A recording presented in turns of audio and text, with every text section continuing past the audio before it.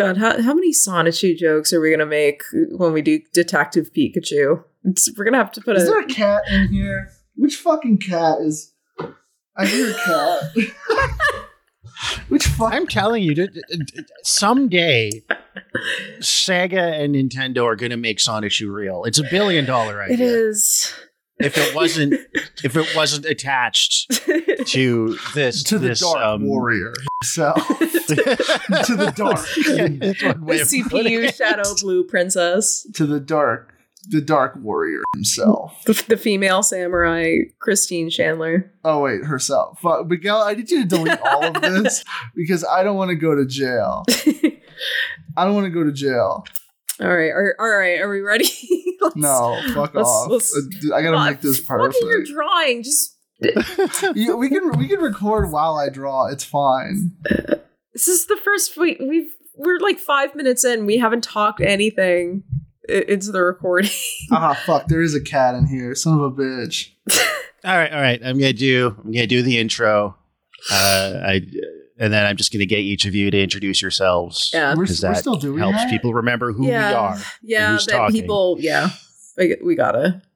You guys need to get ADHD medication so you can remember who we are. You know? Oh, we do. No, we do. No, I mean the people that can't remember who we the are. audience. Yeah. It's amazing. I mean, I'm not great with telling voices apart. It takes me a while to get a feel for who's who. It was shows, We but have very distinct voices from each other. I can't believe there are people who are like can't keep track of our voices. I'm sorry. There's people like I see that have been tuning into K-Zone for years and still get Rocky and Serb confused. Like, I don't know. Go to your like ear doctor, have them stick something up there, figure out what's blocking your like eardrums. You might have a hearing condition if you can't tell of our voices apart. Stick something up there. Welcome, everyone, to Marvelous or the Death of Cinema. On this episode, we're talking about Captain Marvel and Captain Marvel, a.k.a. Shazam. I'm Discourse Stu. No. Do the land acknowledgement. Do the fucking land acknowledgement. We are trotting upon the discarded remains of the Fawcett Comics Company. Yeah, close enough. I'll take it. Hi, I'm Nicole. This is basically the Killers of the Flower Moon episode. How? Oh, because land acknowledgement. But we're also going to be documenting a genocide. So it was your idea to combine these. It was. Cool. And you know what? I was kind of. It kind of. You were kind of right. You were kind of right. I just want everyone to know that I was right. I've never done anything wrong. I'm a perfect sweetheart angel. For those of you listening, you're probably a little confused. Like, wait, what do you mean? So Shazam, the hero we know as Shazam, was known as Captain Marvel before Marvel had a Captain Marvel, believe it or not. And we'll get into that a little bit later and a lot later on another episode. Yes. But we're actually going to be, hopefully, maybe recording that this week. Oh, awesome. The long story short is there's two Captain Marvels, one of whom is a closeted lesbian, and the other one of whom is a closeted pedophile. I'm going to kill you. Oh, not in the comics. It's in the movie. Okay. Fine. I take it back. I take the death threat back. Yeah. Stu was calling Zachary Levi a closeted pedophile. Yeah, okay, that works. Yeah. So, yeah, because you're the one whose idea this was. So, I was right. I have never been wrong about anything ever. Patreon listeners, there is a new commentary track for you guys to listen to on Captain Marvel, which we recorded. You relentless content hounds, you. The Marvel one, the Marvel Captain Marvel. Yeah, which we recorded. They're going to be calling it Shazam, but just so you know, it's not. But we recorded that thinking this movie is going to be so bad. Nicole is going to have like an epic gamer freak out on the level like Ready Player One. I didn't, because the movie ended up being really fucking boring. Like not since Thor 2. It's too mediocre to even be mad at. Literally. So sorry, that's not like a Book of Henry level commentary track. We did have some fun about, is it who plays her best friend in the terrible bus driver wig? We had a lot of fun at that expense. Yeah. Tiana Taylor? No, not Tiana Something Taylor. like that. No. That's whatever. So I'm sorry, Wim, Cole had been gunning for us to combine these two properties because you've been working on this Shazam sub-series. So, and they came out at the same time. Like, they came out within, I think, a month of each other. Like a month apart. Yeah. And they both kind of bombed in a way. Like, I people are going to be Captain Marvel did not bomb. It made $1 billion. It did not bomb, but, like, we need to just say, like, it was a bubble ring. It was sandwiched between two of the most fucking, like, it couldn't have bombed. Lucrative it films. Couldn't have bombed. If it bombed, like, they would have killed Stan Lee again. If it, like, wait, yeah, we forget the movie. Oh yeah, this is also the first post Stan Lee Marvel movie. R.I.P. That's the first thing we see on screen. R.I.P. Stan Lee, the only guy that ever got credit or money for any of this. Yeah, this old ass fucking frail 90-something-year-old man got finally so died. Elder abused in the last few years. He was so old. He was just getting hit behind the scenes like a dog on the nose. You're gonna be in this Marvel movie and a stupid cameo. Gang of his daughter's dumbass friends living in his mansion. Oh, just dude, being like, "That's right, Stan. Just sign here." And then I will get a Lamborghini. I was at the Comic-Con that happened after he died, and it was like there were people that are definitely ripping, like taking advantage of the fact that Stan died to make a quick buck. But like she was doing it like the most. It was crazy. Like she was like, in fact, I think she was like threatening to sue other people that tried to like rip off or like make Stan Lee merch without giving her money. She's a real chip off the old block, eh? Yeah, she's worse, honestly, because at least Stan like did the work, you know. Like you can say that, like, and sure he didn't do a lot of the work, but he did at least like come into the office, you know. She did. She is just like literally coasting off of the fact that her dad like ripped some guys off 60 years ago. Girl boss. Stu, do you even remember enough about Captain Marvel to give a plot synopsis? Yeah, okay, let me give it a shot. Let me see. Let's see what I've retained there up in the old noodle. It's only a few days ago. So there's this kind of imagine so it's space. It's like Guardians of the Galaxy space. There's a bunch of guys. They all are kind of wear stars on their chest. They're kind of like fascist space cops or something. They're space Romans, I think is what we. And one of them kind of has the appearance and affect of like a more robustly proportioned Germano-Anglo kind of Dasha. And Jude Law? No, Brie Larson. Brie Larson? Yeah, sure, whatever. Okay. Okay. Yeah. All right. Space Dasha. I think she just I was so disinterested in being in this movie that it just gave me that kind of energy. Anyway, so she's a space cop, but she also flashes back to being in the Air Force in the 80s, which I guess they probably had a lot of women pilots in the Air Force back then. That's neither here nor there. Yeah. And then they're hunting down like goblins that are shapeshifters. And then later it's going to turn out that they're actually the victims in the world's least surprising twist. These guys do it. Marvel Cosmic has shooters. Like, I know you're like, you're Jim Shooters. No, he didn't work on Marvel Cosmic. He was more, well, I mean, he was the editor-in-chief for the whole company at the time, but I don't think he ever did any like big Marvel Cosmic stuff. I don't think. Okay, so space goblins, they're tracking down space goblins. She gets captured by the space goblins, and they're kind of just using her brain like a VHS tape. to find one of their guys. And they take her shoes off and she runs around barefoot. I think Kevin Smith is in this movie and he plays Jack Kirby.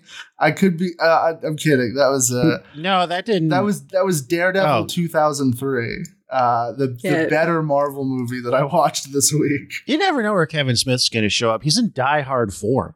Damn, they were just letting his ass do anything. Yeah. Brie Larson and her feet escape. She crash lands on Earth and she meets into a blockbuster. Into a blockbuster, and it's just like the most. They just jam these like really obvious 90s cultural signifiers just into the frame. But then they fuck up basic shit. Like they say it's exactly explicitly 1994. And then she's like at an internet cafe trying to log on to the internet on a Windows 95 computer. No, it's 95. It's 95, 96. No, it's 94. No, it's 94. They say it's 94? Yeah. Yeah. That's stupid. And then, like they play a No Doubt song later that like hadn't come out yet, which it's a nitpick, but I didn't like this movie, so I'm gonna pick its nits. They end this on a song that wouldn't come out for like 3 more years. Yeah. That's a good bit, honestly. Is to just completely but it's just Saltburn the 90s. Does that too. Broadly the 90s cultural signifiers. No, it is bad, but like I'm saying, it is funny to do to do a period piece and then just like not even really care. Yeah, not try. Like nobody really talks or looks like it's the 90s. It's just like, oh, look, there's a Smashing Pumpkins Sonic Youth poster. There's a Sonichu poster? Look, Melancholy and the Infinite Sadness, guys. Oh, look. PJ Harvey. Oh, look. Like was PJ Harvey in this movie? Look, there are a couple like PJ Harvey posters behind. There's a bunch of shit, but it's all just the most it's all like obvious mise en scène. It's all obvious, and then it's like they have these obvious things like, oh, it's the 90s, and they miss any subtler detail about scene setting or time and place. Anyway, she meets Nick Fury, and it's kind of like buddy cop shit. Smooth Nick Fury. Oh yeah, he looks like Obama for some reason. Oh yeah, smooth Nick Fury. He's digitally de-aged Samuel L. Jackson. His hairline's all weird. Like his hair looks like it was like he was made in the character creator in Oblivion. And they just kind of piss around doing nothing for a good chunk of the movie. And then they meet an orange cat who's not Ken. He wants to be Ken so badly. It's kind of like again, this is stuff I should have in concept been a lot angrier at. Like I should really hate this movie, and it's just mid and so boring that it's just not worth the effort. We want to say like this is 90, like the summary is most of the way done with the movie already. Yeah. And then Jude Law is like her boss and kind of almost implied boyfriend, and I guess the character arc is like she remembers falling down a few times as a kid, and one time someone tells her she needs to not be so emotional, even though she's mostly been not emoting at all. Yeah. Brie Larson is just a kind of void of charisma this whole movie. But then in the end, she's just like, I know my power. And she wins. Don't forget about Annette Bening. She gets her memories back, and she realizes that she's on the bad team. You know who's good in these kind of movies that also has the name Annette O'Toole. Shout out to Annette O'Toole.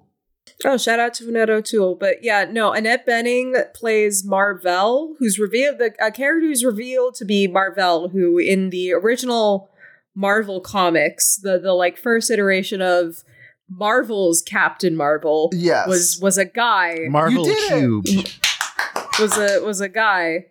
We did. He went by Mar-Vell. Yes, and so like is trendy in a lot of these movies, you know, like gender swapping or like race swapping, which is like whatever, you can do that. But there was a point, like Cole, I think you said like they're gonna say this bitch is Mar-Vell because she got white hair, and yeah, Mar-Vell in the MCU is old ass Annette Bening. Which is funny because his name is Captain Marvel, like, and his rank is just like literally captain. And so she created a light speed engine. This is the whole origin of Carol Danvers' powers are completely. What are her powers? I don't know what it's energy, photons. She's supposed to be the strongest thing in this cinematic universe, and then in just every other movie they find ways to like write her out of it or have her like not be involved. Like the whole big problem with this movie for me that really prevents me from having any strong feelings about it. Like, despite the fact that this is like, at least marketing wise, like we need more women in STEM ass behavior. And also like women should join the Air Force, be Army strong, # feminism. Bullshit. Like, that's more the marketing than the actual movie itself. Not that it's not in the movie itself, but just this movie is so like, there's just nothing to like. I don't feel I watched anything. I forgot the cat. They find the Tesseract at one point, and then the cat turns out to be an alien that eats it for safekeeping. And then it scratches Nick Fury's face, and that's how he gets his eye patch. Which I can imagine pissed a lot of people off, which is funny. Which I can't kind of blame them. It kind of sucks. No, it sucks. It sucks because like Nick Fury is supposed to be cool. Like the fucking. And Samuel L. Jackson is cool. Samuel L. Jackson is cool, and he's been in like 87 of these fucking movies, and not one of them he has gotten to be cool. Like, you know what Nick Fury does in the comics? He flies a car. He has a car that flies, and he like uses it to murder Nazis using on the express permission of the U.S. government. Yeah, in the MCU, he just gets into car accidents. I don't know how to like Nick Fury is peak fiction. I have most of the early Nick Fury comics because they're some of the best Marvel books, and you would like never know that based on fucking any of these movies. So I guess the big thing worth discussing about Captain Marvel is, again, there was a whole big deal about this movie being, the first like female-led, like female-centered MCU project. Like this, they've never put a woman as the star of a movie before, except for like Pride and Prejudice type stuff. They just did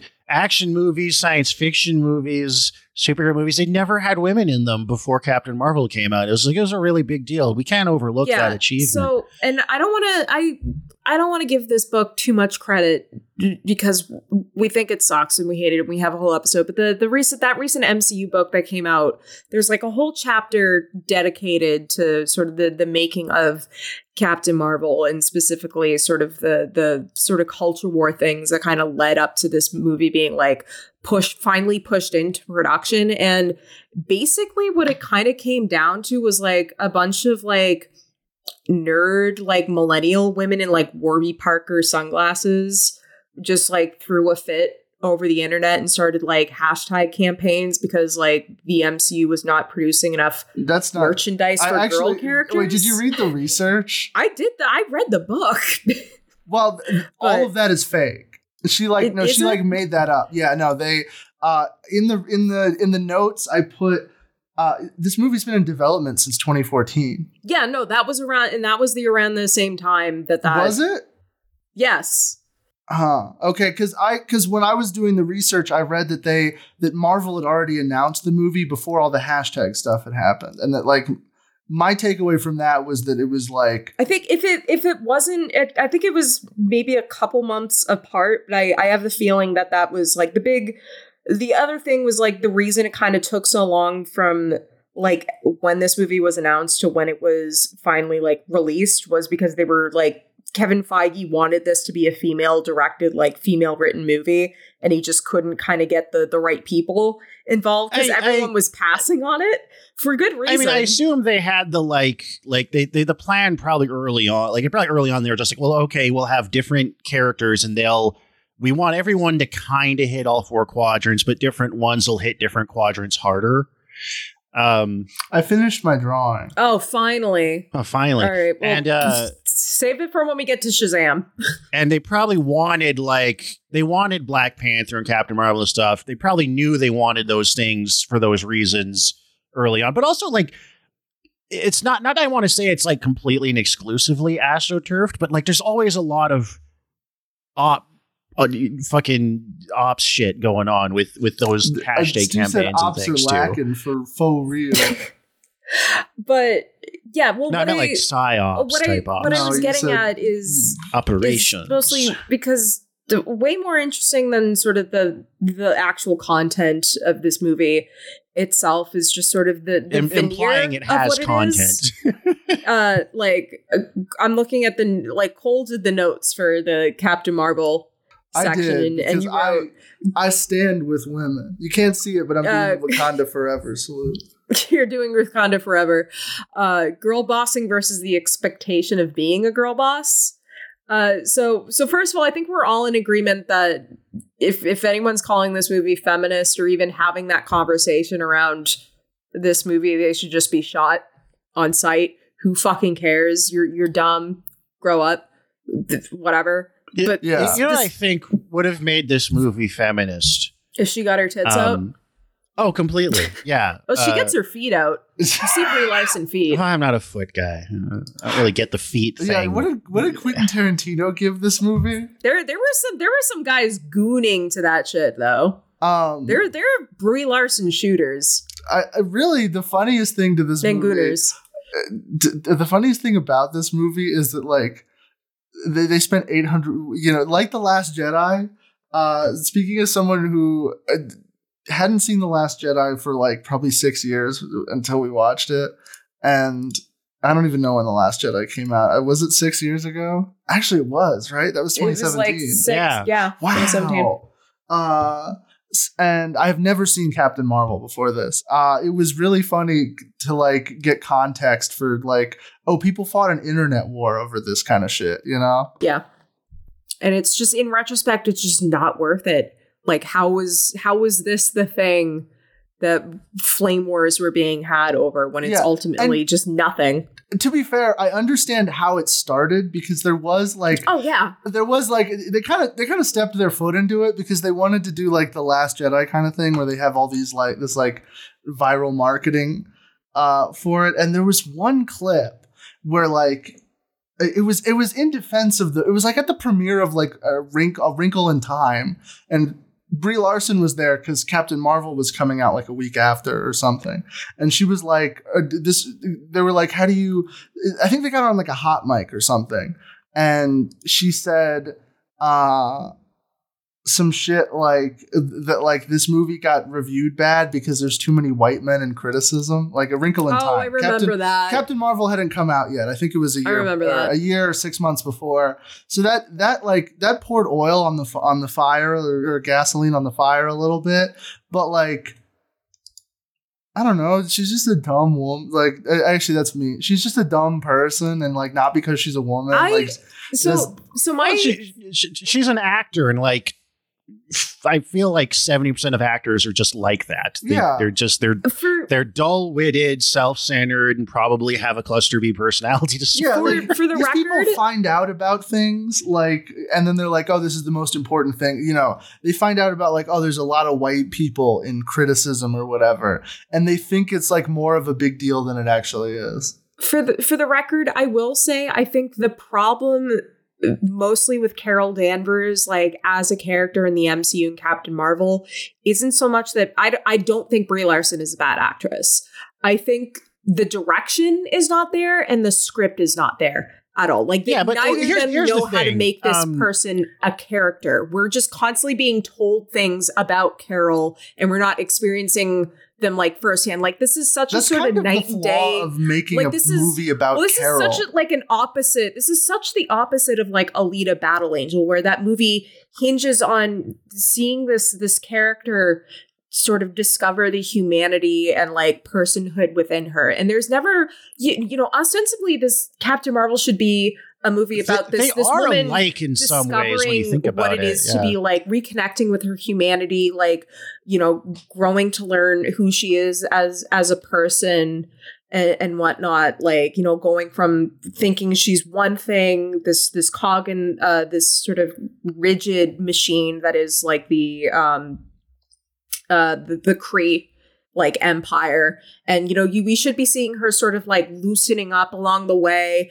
but she has the same personality throughout, and that's like that kind of character works with, like, if you're talking about like Steve Rogers, where like his thing is like he's always had a good heart and you don't really need to have, it's the world around him that changes. But like, oh man, there's just nothing going on with Captain Marvel. I'm talking about the MCU. I'm talking about on a film. Well, that's what I'm trying to say.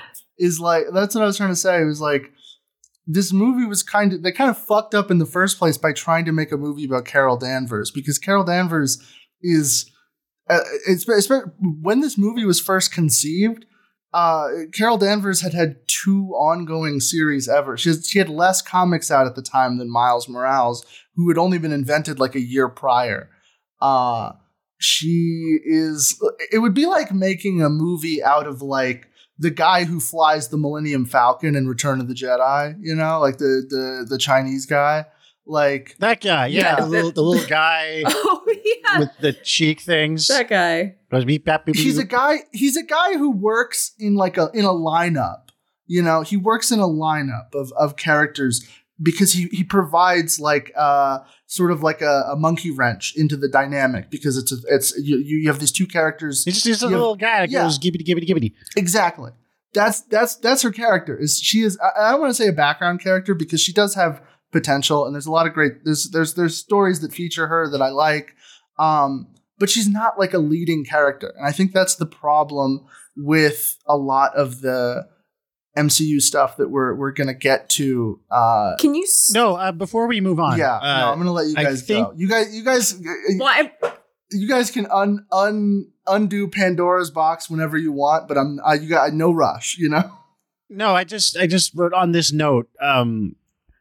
The thing about this movie and Brie Larson is, however good she is as an actor and other stuff. I saw Room once when it came out. I don't remember it that well, but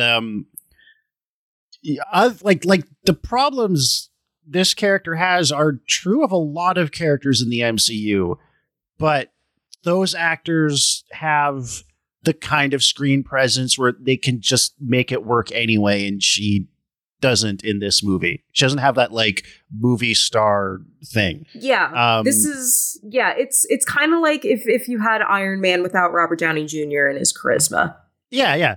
And I think too, but you're right, is that she's not, she can't be, we've talked before how all of these movies have the problem of they can never let, at least past the first Iron Man, once Disney got a hold of it, they want to have the sheen of complicated or compromised or whatever heroes, but they can't actually do that. They can never let them ever really screw up or be bad or be too abrasive. I would love to see Carol be a messy bitch. Yeah. Which she is. There was a perfect opportunity too. The train set piece, like when she's like, I think we said it all at the same time. Like, this would be a great moment for her to just like start wailing on like an old lady, and like the gag is that's not actually a Skrull. She's just beating up an old lady. Like, let her fucking make mistakes. Let her be like, this is, and I hate to use the term like kind of Mary Sue,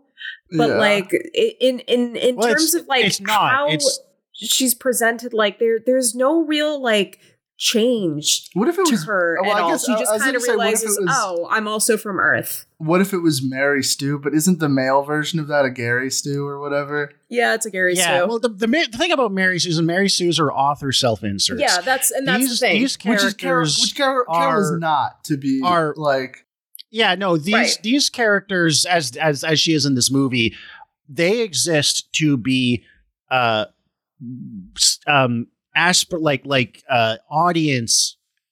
fantasies and aspirational things. And the thing about that whole aspirational representational, like providing your audience, a certain element of your audience with like a flattering mirror thing, is that the irony is that the only characters that get to be like human beings cis het white men, because they're the only ones that are allowed to be flawed and fucked up. Yeah. Because everybody else needs to be an aspirational ideal for whatever group or groups they're considered to be representing. So like their flaws have to be like superficial and endearing, and their big triumphs have to be just like realizing how awesome they were all along. Yeah, it's just like for me, I think again because this movie was just so boring. Why the fuck did they not do a Black Widow movie? I know. Like, well, that's another thing. But just after she died and to do a Black Widow movie, like I understand why you would want to maybe do a Miss Marvel or a Captain.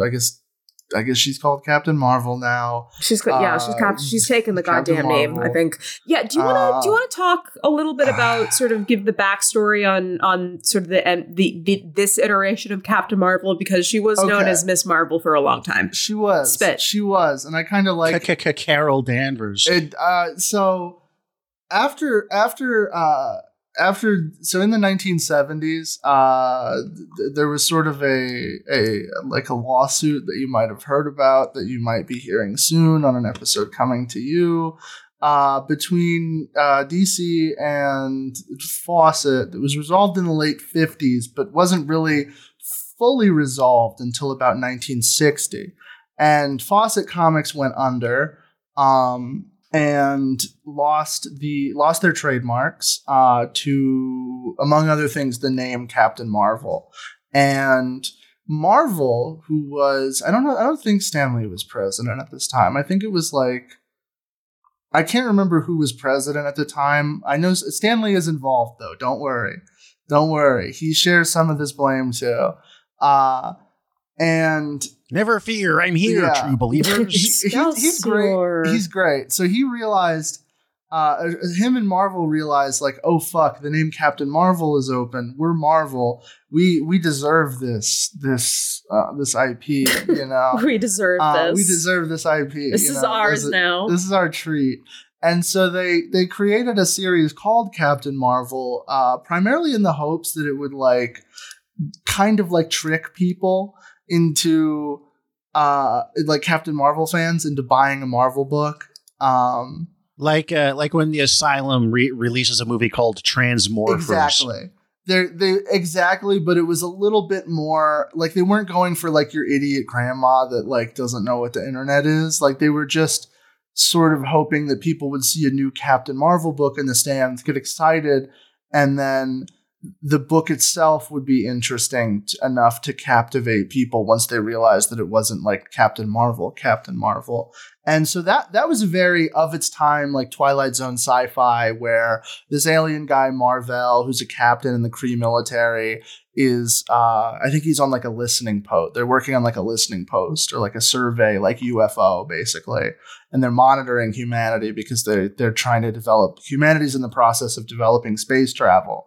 And Mar-Vell, who is like I think he's like the physicist or like the engineer aboard the ship, is cucking his boss, Yon-Rogg, with this woman. I forget her name, but he finds out and like basically like frames Mar-Vell for committing treason to the Kree Empire, and so he gets sentenced to banish on Earth.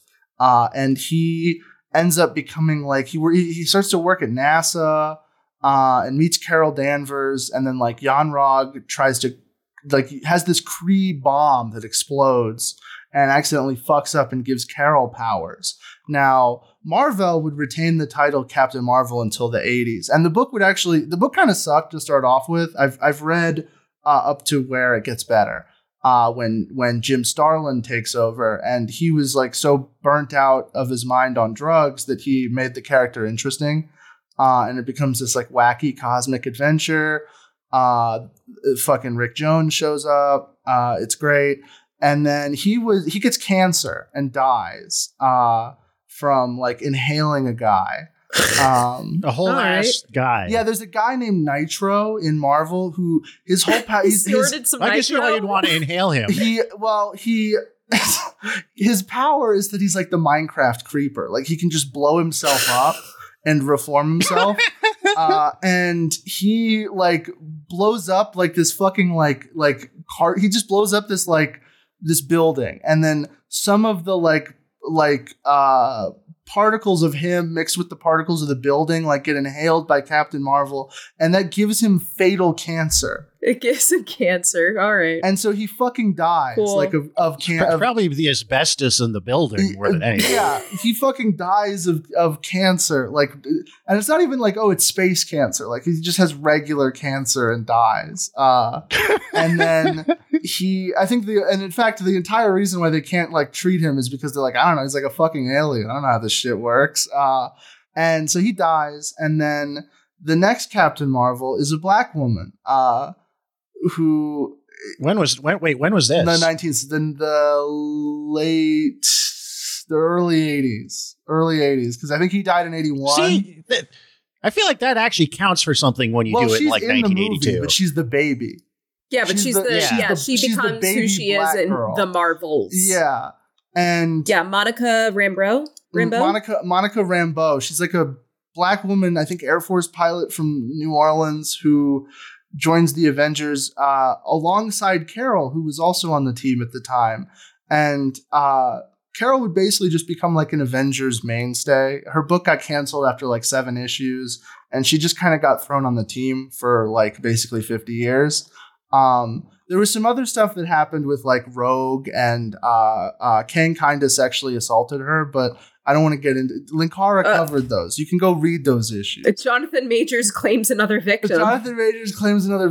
But yeah, no. I guess that was really good casting on Marvel's part in a way. It was a different version of Kang. It was Immortus. Yeah, it was the Jonathan Majors version. No, it was not all Kangs. It was not all Kangs. Well, the regular version of Kang is just like an asshole, but then there's like other versions of Kang, because Kang's like a time guy. So there's like at any given moment there could be like 800 different Kangs around. Yeah, he's like Rick Morty. Yeah, basically, actually. And so there was Kang, and then there was Immortus, who was like, he schemed more. Like, he wouldn't necessarily attack the Avengers, but he would like fuck with them in some way. And then he eventually gives birth to himself through Captain Marvel. In the 200th. What? Yeah, no, he has. That is some Robert Heinlein shit. He kidnaps Captain Marvel to. He kidnaps Captain Marvel and then uses machines to make her consent, and then uses. Wait, hold on.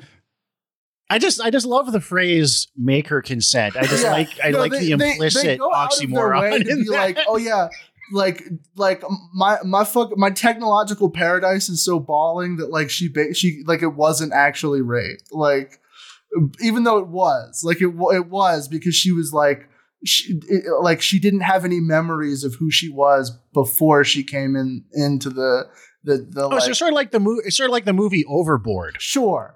I don't know what that is, but sure, because we need to keep moving. Actually, okay, hold on. Okay, so Overboard is a romantic comedy from the mid-1980s. Where Kurt Russell met his like actual real life wife. That is how that is actual real life. Kurt Russell is just like a blue collar carpenter, and Goldie Hawn is just a rich socialite on a yacht that rolls into town. And he builds a huge closet for her, and she's a huge bitch to him. And then her conniving husband throws her overboard. She bangs her head, loses her memory. So to get his money's worth, Kurt Russell rolls in, says she's his wife, and then just has her be his maid and like take care of his kid. And then they actually fall in love. Okay, this is actually a lot like this story. Okay, which is funny because that movie is basically like a remake of Lena Wertmüller's Swept Away from the 1970s. What's really funny and kind of fucked up is that this story is, I think, included in like because they make these things called Marvel Masterworks, and they basically they collect all the appearances of a character in chronological order, and I think that's in like the first volume because it's like the issue of Captain Marvel where she shows up, her solo series, and then like the issue where she joins the Avengers, and then like the issue where she gets raped. Jesus. Okay, but this is before Carol Danvers becomes Captain Marvel. No, she's right? still she was Miss Marvel. She's still Miss Marvel. She was Miss Marvel until like 2012, the first phase of the MCU. Yeah. So then she becomes an alcoholic. Then Rogue from the X-Men puts her in a coma for a few years.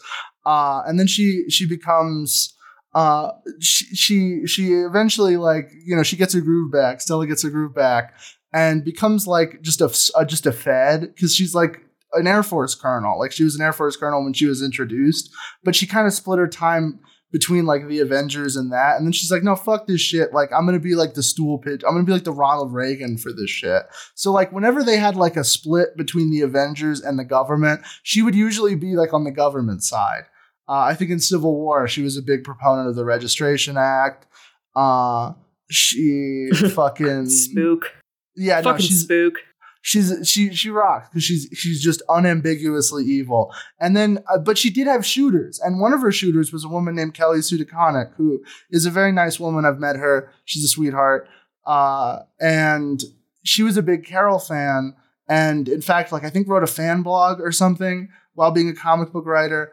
And then she eventually, her and a guy named Jamie McKelvey, who's also a really good artist, designed the reboot for her, where she takes the name, because at this point the name had kind of fallen into limbo. Like, it passed to Mar-Vell's son and Mar-Vell's lesbian daughter, who becomes a baby in Guardians of the Galaxy 3 because they don't want to show same-sex relationships. And but since like you heard, okay, since like straight from Disney, better to fuck a baby than a woman. Yeah. So since roughly like 2010, like, the name had not been used. So it had been a couple years.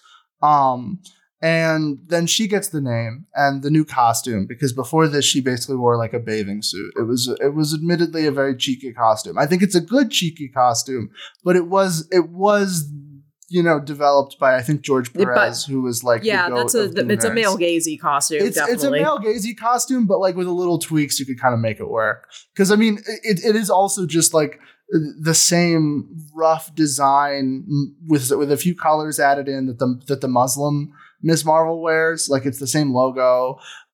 It's the same like rough shape, except it just has sleeves and a skirt added. Hell yeah. So yeah. Carol became Captain Marvel, and they sort of tried to make her like the next big thing. It kind of panned out. Sales figures were like average. Like, she wasn't unpopular, but she wasn't really like gangbusters popular. I don't know anything about the quality of the books.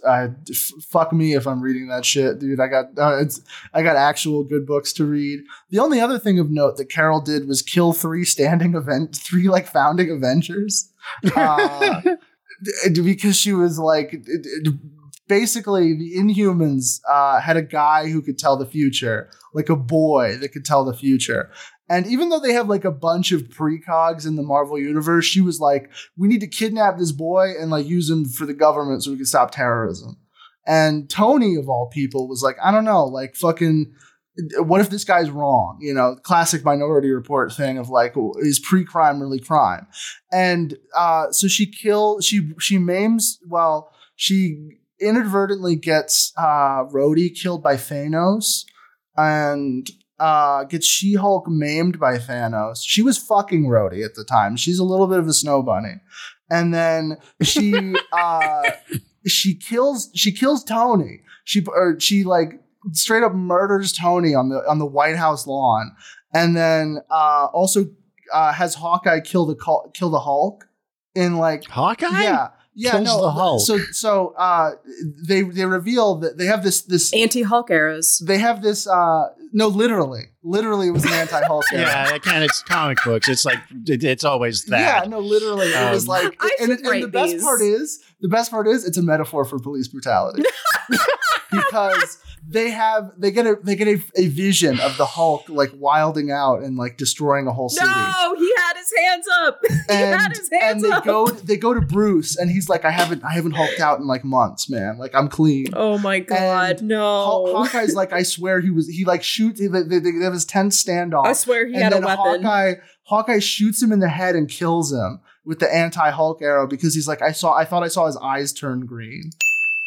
Oh my god! And he is acquitted. And he just drops like a giant pair of purple shorts on the body. Well, the funniest please tell me part this about wasn't published like less than a year after Ferguson. This was published in 2017. Oh, for fuck's sake. This was published in 2017. And the best part about this is this comic led to, I'm not even kidding, the best modern Hulk comic. You know Immortal Hulk, like the book that we all dick ride on the podcast server? The amazing no, kind of. I don't involve myself in those conversations. Keep up with what's happening in comics chat. Immortal Hulk was a spin-off of this because they're like, I guess the Hulk's dead. We can like do whatever we want with him. And Al Ewing was like, can I do Jewish mysticism? Oh, hell yes. End of Hulk Evangelion. And so it is like just this amazing series, but it does have like a 30 page prequel issue that's just like, okay, so Civil War 2 happened. We know it sucks. You know it sucks. Like, we're moving on. And that's basically all that Carol's done. Like, since then, she's still Captain Marvel. So I assume all these characters, all these people she killed are just like back within 6 months for reasons. Tony was dead for a little bit, and then he became an AI, and then he had this like weird struggle where he's like, am I a human being? Like, or am I just like a copy? And I don't know if Rhodey's back, actually. Am I machine or man? Okay. I know Rhodey was dead for a minute. And then She-Hulk also got better because women gooners write her now, and they're like, because the change for her was that the injury like made her turn into like a big like giant Hulk, kind of like she wasn't sexy anymore, basically. Like they're like, okay, we're gonna do like a version of the Hulk, of She-Hulk that like is actually a Hulk and not just like a, you know, Hulk for gooners. And not just like a kind of buff woman who's green. Yeah, they were like, okay, what if she was actually jacked and crazy? And they did that for a minute. I don't know if it was good or not. Probably not, because she's back, and now like women coomers write her, so she's like fucking like guys that look like Timothy Chalamet. Like she's getting like she's like BDSM doming like Timothy Chalamet looking dudes. And I think we should also talk about at least the Air Force ad that plays right before this. What I wanted to bring up. Honestly, I went into this movie thinking it was going to be like the woke CIA advertisement.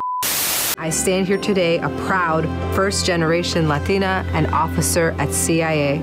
I am unapologetically me. I want you to be unapologetically you, whoever you are. Know your worth.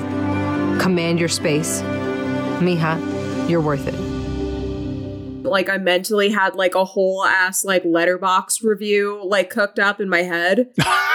Do they even go to an Air Force base in this movie? I know they go to like the very Shield, briefly. The Shield base. You see like one runway lined with F-16s. Yeah, I had to like I forgot that Project Pegasus was in this actually until just now, which was it's like a government agency that was first showed up in Steve Gerber's Marvel 2-in-1, which is amazing. He created Howard the Duck.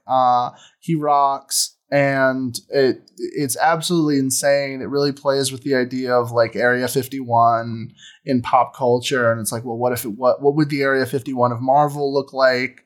You can pick that up, I think, in Marvel 2-in-1, Marvel Masterworks 5 and 6, I think are the volume numbers of that. It has nothing to do with Captain Marvel.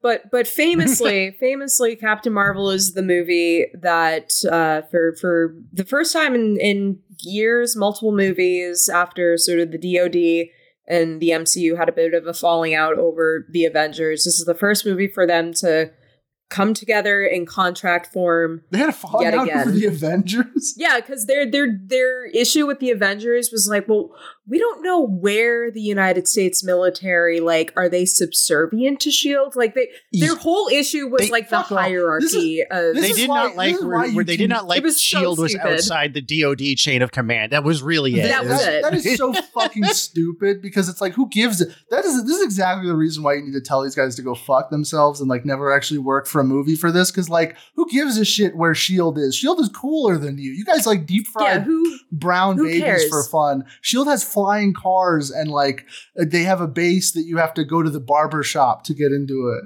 and it rocks. Yeah,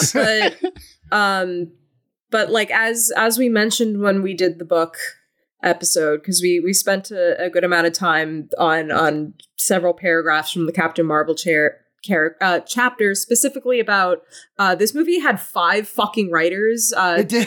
both of the directors, Nicole Perlman, who did the story for Guardians of the Galaxy, but more importantly, which I wonder if you listen to the book. If you listen to the book episode, you will remember she is the one who was like, well, I wrote Carol from the perspective of the fact that my husband also served in Iraq, and he realized, oops, we're the bad guys in this situation. So there's also like this movie trying to do this, like what really feels like a sort of like second term, like Bush era, like war on terror kind of like, oh, we're the bad guys actually, as opposed to like a Trump era commentary on like protecting refugees. Either way, it's like pandering, really but it's boring bullshit. Externalized to this like group of space cops that are barely developed, and you don't really have any good context for what they're doing or why. So it just means nothing. You can't draw anything from it. I don't even know who those characters. Like I know like that one of them's supposed to be in Guardians of the Galaxy.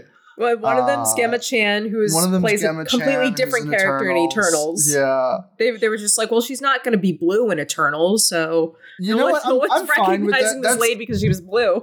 That in this movie. The like least shittiest parts of Captain Marvel's are when it's like B-roll footage for J.J. Abrams' Star Trek. And I don't even really like J.J. Abrams' Star Trek, but I like it more than this movie. You know, I think it at least is a competent film. And the best part of this movie was when they were just like doing bullshit on alien planets that look like someone's backyard. But then they leave and go to Earth. And I'm like, no, I want to go back to the alien planets. I don't care about Earth. Yeah, but to get back to the military stuff, I completely forgot this happened. Cole, you found it. But in addition to like there being like an Air Force flyover over like the premiere of Captain Marvel. I think it might have been the Blue Angels. I don't know if it was the Air Force or the Blue Angels. It was probably the Blue Angels. There was a little video made because of course there was this screen more than anything in the movie. The marketing for this movie really leaned heavily on, you know, again, this sort of like women in STEM push, but for like the Air Force. Yeah. I'm a woman. I suffer from BPD. But I'm just as good at dropping bombs on weddings as any man. Yeah, so Miguel, clip some of that in right here, if you'd be so kind.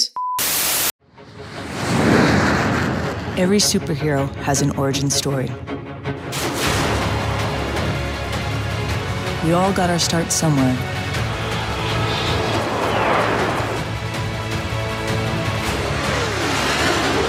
For us, it was the U.S. Air Force.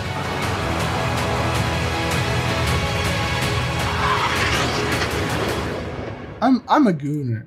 I can't go a day without thinking of compilations. But I can also pilot an A-10 Warthog into a Palestinian preschool. Thanks to the F-35's augmented reality heads-up display, I can be gooning even while flying missions for these United States. It's like fuck. That's a real thing, by the way. The F-35 has a helmet that's supposed to feed all this sensor data into it so that you can like look around and like see through the plane and shit. But it has like 130 milliseconds lags. You're always behind what you're actually seeing, and it's really disorienting to use. Fucking hit marker, fucking bullshit ping. Complaining about. No, it's true. It has built-in bullshit ping into the F-35 because the display has to Wi-Fi. All the shit has to Wi-Fi into the helmet on like so lame. CPUs that took so long to certify that they're like from 2008. Yeah, there's a comic and I can't remember the name, but one of the panels of it is a meme where it's like there's a wire in my brain that like it simulates an orgasm and it's the only pleasure I can feel. And it's like a cyborg or whatever. Oh, that sounds brutal.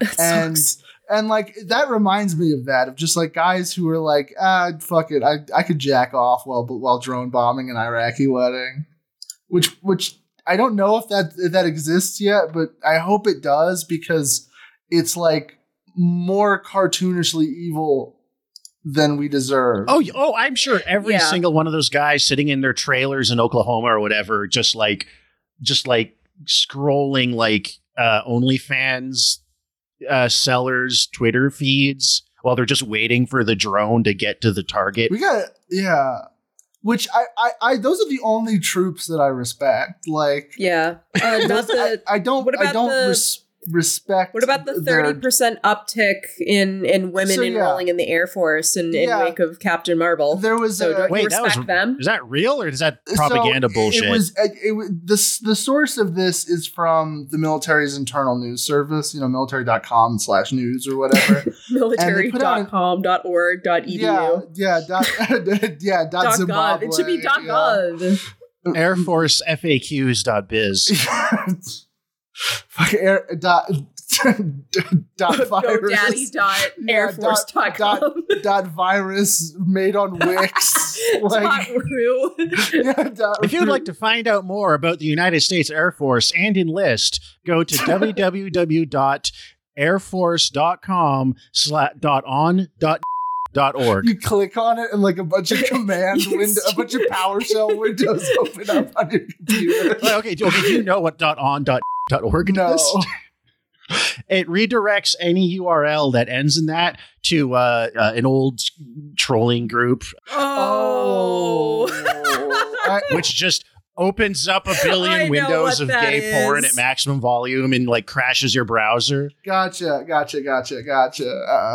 But what I wanted to say was, according to the military's like internal fucking .virus website, they saw a 30% uptick in women recruiting approximately 12 months after this film. So I don't know how real that is. I believe that because if you go from like having like 5 women joining up to the Air Force to like 7 women joining up for the Air Force, that is a 30% increase. Yeah, it's probably like a similar situation to like women taking up like archery after the Hunger Games. Exactly. No, yeah, like that pop culture bullshit. It's white women that like didn't have a personality and like hadn't figured out what they wanted to do in their lives, so they're just like, I guess instead of becoming Mormon, I'll join the Air Force. Yeah. Because it's something to do. Things cis women love: complicated machinery, computers, the military, all things I love. Driving, but in the sky. Yep, I love that. Love doing that too. Unflattering uniforms. Yeah. It makes a lot of sense. I love that. But that's the fun. Like the Air Force is the fake military where you're like at home for most of it. Yeah. Like actually, you know what? You can't be a fighter pilot if you're more than like 5'6", exactly, because you won't fit in the plane. It's like, so it actually makes a lot of sense. It's like when you look at like women. Army recruiting and like it's all like 4'1" Latino guys. Yeah. Like, dude, fuck it, dude. It's basically like joining the Navy SEALs is the closest those guys can get to becoming Goku. I know this is extremely racist, but I was just laughing just at the visual of like an M1 tank with the like hydraulics doing the like bouncing lowriders. Hydraulic treads. Boing, boing. It's like 60-ton fucking tank. It's got the rims, spinning rims. All my on the road wheels. So there's just like 12 of them overlapping. The rear view mirror. Underglow. Have you ever seen a Houston slab? I have no idea what that is. So it's like a Houston excuse me, that's not what my pussy's name is. No, that would be Austin slab. That would be no, mine's the Boston slab. Thank you very much. They have this thing called the Houston slab, which is just like you get your car as low into the ground as possible, and then you put like the widest fucking like rims that like literally jut out, and it's the funniest fucking. It looks like a Mad Max racer ass car. Yeah. I never understood the lowrider thing because it's just like, man, like any pothole, any speed bump, just anything is going to rip the innards out of your fucking car. I don't know how people drive those. Well, you don't go more than like 25 miles an hour on those. Like those are for like cruising up and down the block, you know. All my ethnic stereotypes come from Grand Theft Auto San Andreas. So. Yeah, this is a Houston slab. Check the voice chat. Holy smokes! Look at this. Jesus Christ. That's the car JFK died in. It's got like the fucking spikes coming off the hubcaps like in fucking Greece. The best part about it is that like those rims are like the most illegal rims you can have. So like those cars are like 25. Speed racer how many pedestrians have had their shins ripped out by these fucking things? But like it should be illegal. I respect that like you're just like fuck it. I'm gonna drive in something that if I get pulled over it's 25 to life, you know? Yeah. Yeah, you know what? Fuck it. Watch something else for Captain Marvel. I got to get this out of the way before we Pimp My Ride. All right, you're saying Pimp My Ride. I got three. I'm gonna go with Jennifer's Body. Because here's the one thing we forgot to leave out because we kind of talked about it more in the commentary. Oh yeah, the movie ends on "Celebrity Skin" by Hole, a song from 1998. Oh, yeah. The needle drops in this movie. I didn't hate this movie, but I hated every needle drop because it's like Spotify 90s hits, but all the hits are like good songs and they're being wasted in Captain Marvel. That's kind of how they're good songs are just being badly used and way too on the nose. Jennifer's Body has the much better Hole needle drop. It is also written and directed by a woman. I also think that Jennifer's Body is a much better Hole. well, Jennifer's Body is a whole song. Yeah. That's the but it doesn't use the song Jennifer's Body in it uses Violet. It has a great Violet needle drop. Is Hole a Jennifer's Body song? Jennifer's Body is a whole song, you mean? Yes. No, it's a Ken Carson song. Okay. I still have two more. Who's Ken Carson? Dude, Owen is going to kill you. I still have two more movies, guys. And my other two are movies that are overdue to be included in the anti-MCU canon. Lady Snowblood and Female Prisoner Scorpion. Both the series, I mean, like there are two Lady Snowblood movies. It's really the first three Female Prisoner Scorpion movies you should bother with. The third one is the best. They get progressively better as they go along. So the third one, Be Stable, is the best one. But those are, if you haven't checked like either Lady Snowblood or Female Prisoner Scorpion out, I don't really want to know your take on like women-led sort of like action like hero movies, because I'm sorry, those are like two instrumental like entries you need to see in order to have any sort of worthwhile opinion I'm going to listen to.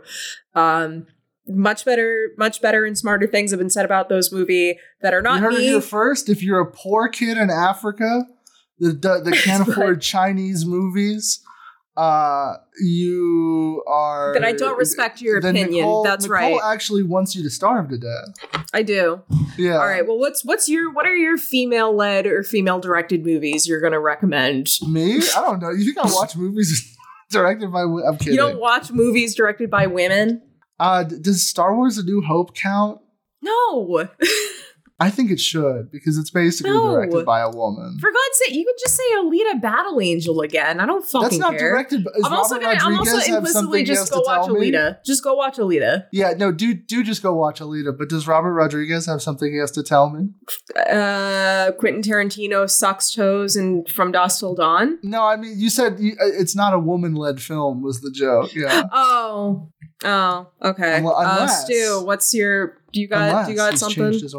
God, I hadn't even really thought about it. This movie's just such a nothing. It's like I can't think of anything except the stuff I always recommend. It just feels redundant. Right. Actually, then I'll just my picks are also I'm gonna share them. You did three. Yeah, that's enough. Put on a couple episodes of Star Trek. Yeah, watch some goddamn Star Trek. We'll just put on a couple episodes of Star Trek if you want to see like fucking sci-fi where women aren't written terribly.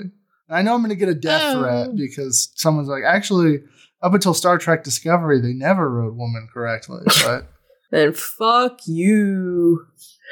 All right.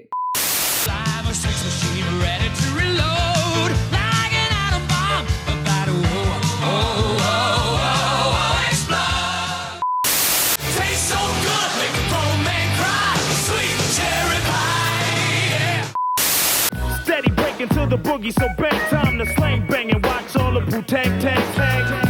Here we go now,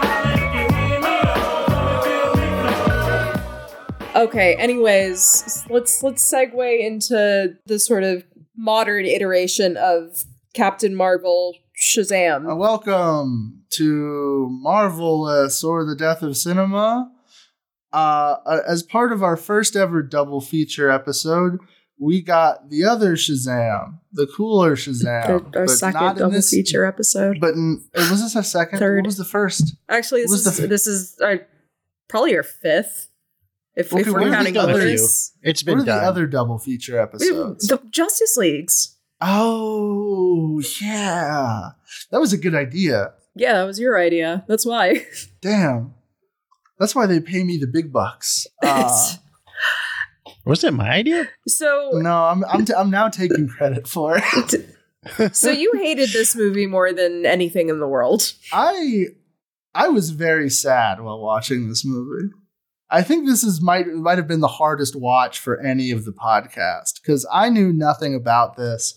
The only footage I'd seen from this movie was I remember being at Comic-Con when they announced the trailer for it. And I think Zachary Levi might have been there, but I don't remember. You should have kicked his ass. I don't care. That's the. I really didn't. I had read a couple of Captain Marvel comics before then, but it wasn't really one of my guys. And then I started reading the book around the time I joined the podcast, actually. And then of course we pitched the miniseries, and we had the miniseries in development. Oh, you know what? You know who did a Shazam book? Who? The guy who did the Miles Morales Thor comic. Wait, that one? Yeah. No. Oh, the one with the really embarrassing cover? Yeah. This also looks the really one where he's like, Asgard is my hood, yo? Yeah.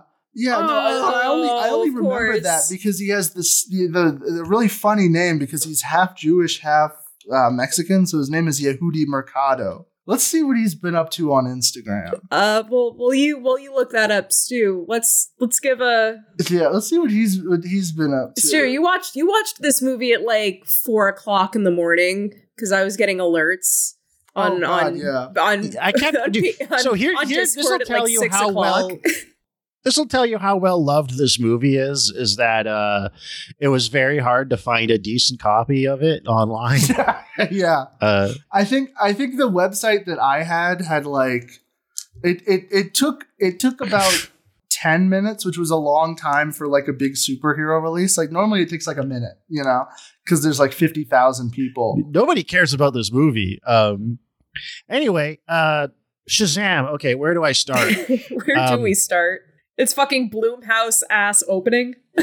Way back in the 80s, there's like an annoying autistic kid in the back seat of a big car, and I got a fast he shakes a magic 8-ball and he gets whisked away to a cave where an old wizard is like there's an old wizard and there's 7 statues of demons with glowing red eyes, and he's like, they look so cool. They look awful. The Rock of Eternity, dog's ass. CC Beck's Rock of Eternity is. I'm talking about the comics. I don't give a shit about the movie. The 7 deadly sin statues are so fun. In the comics, hold on. Let me see if I can find. They look like Nicole's gonna love them because they look like goofy little freaky guys. No, they would have been really cool in like a Guillermo del Toro movie. And instead, they're just like the worst CG I've seen. They're very like boring. One of these. Yeah. They're very. It's very bad. Actually, I think it was a practical set. This movie was weird about. I think the Rock of Eternity was a practical sets. set. I'll give it that. It had practical sets, and it had glass bricks. This is what the 7 deadly sins look like in the comics, where they're just like weird little guys. Because again, this is from like a fantasy comic for children, so it was still like very rubber hose and soft edges at the time.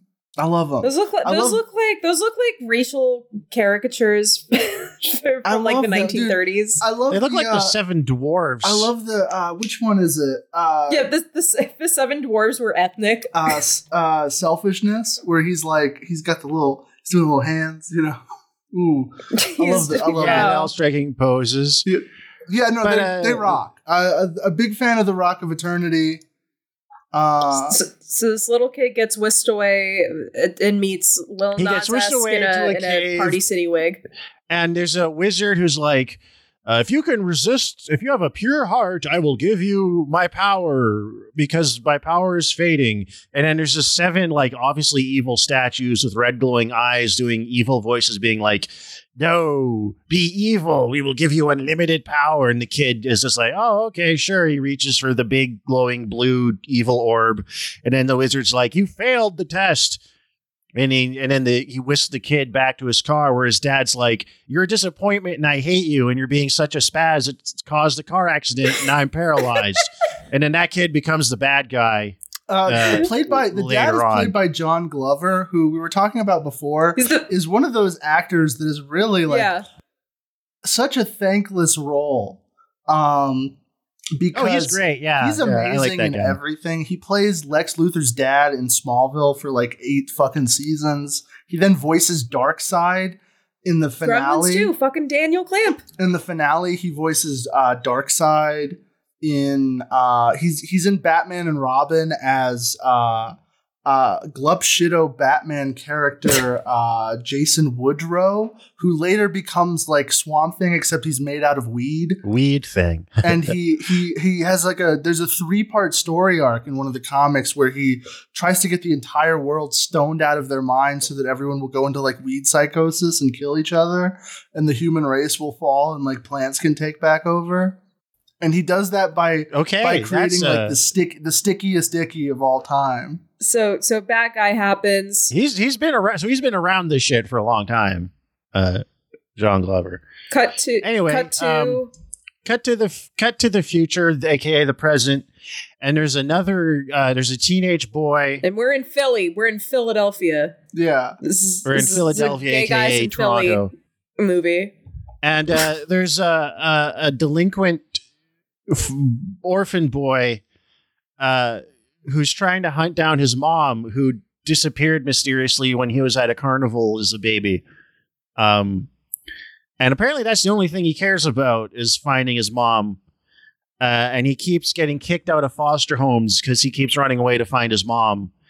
And you get the sense he's supposed to be this like super troubled delinquent kid that's like really hard to love, but like aside from sassing the cops and trying to find his mom, he doesn't really do anything all that bad. He's never even had beer before until he sneaks a sip later in a movie. It's weird. Anyway, he gets this. He steals a cop car to access their cop database to find a woman that has his mom's name, who's not actually his mom. And the cops just kind of take him back to like child services rather than summarily executing him like they would if any kid pulled that shit on a real cop. That was weird. I was like, why did it have to be a cop? You know, like why wouldn't it be like these are Philly cops, man. They would have air-holed this kid and then just dropped a toy gun on him. Or like a city records building or something. I guess it's not as action-packed. If it's not a cop, but yeah, no, they would have. Yeah, well, yeah, we need an exciting little chase sequence, I guess. They would have just sawed that kid in half. You know, it would. There would be some. They would have had to call him. The body cam would have been off. Yeah, they would have had to call him Spilly Batson because his blood's all over the fucking street. Anyway, he gets one last chance at foster care, and because this is one of those movies, even more so than Captain Marvel, where the character's actual dialogue and actions like don't match up. Like there's the dialogue where the characters just say what their character arc is and what their themes are to each other, and then everything else they do doesn't actually match what you're being told the emotional arc of the movie is. Anyway, he gets one last chance at foster care, and the foster care lady's like, stop chasing a woman who abandoned you and find a found family.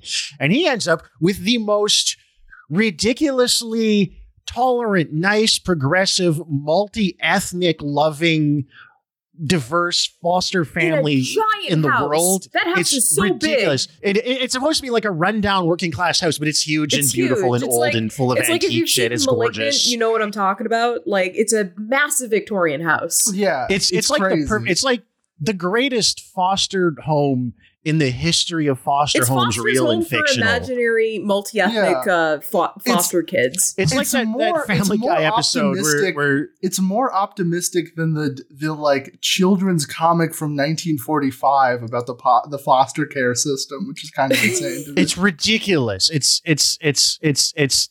gratingly upbeat and positive, and both the foster parents and all the kids are like different, like annoying stereotypes. So you've got like the Asian kid, and he games all the time, and all he does is reference video games. And then you've got like the kid who becomes the sidekick, who's just like annoyingly autistic about superheroes and has a bum leg and gets picked on all the time. The bum leg is from the comics. Oh, fair enough. And then you've got like the obscenely like when I get to it, it's late gonna be Simpsons, it's gonna be Lisa's. insane. And you've got the like obscenely precocious, emotionally intelligent little girl that just says what her feelings are and is just like sub late Simpsons Lisa Simpson. Yeah. There's a fat Hispanic kid who doesn't say anything, who becomes a Chad when he gets powers.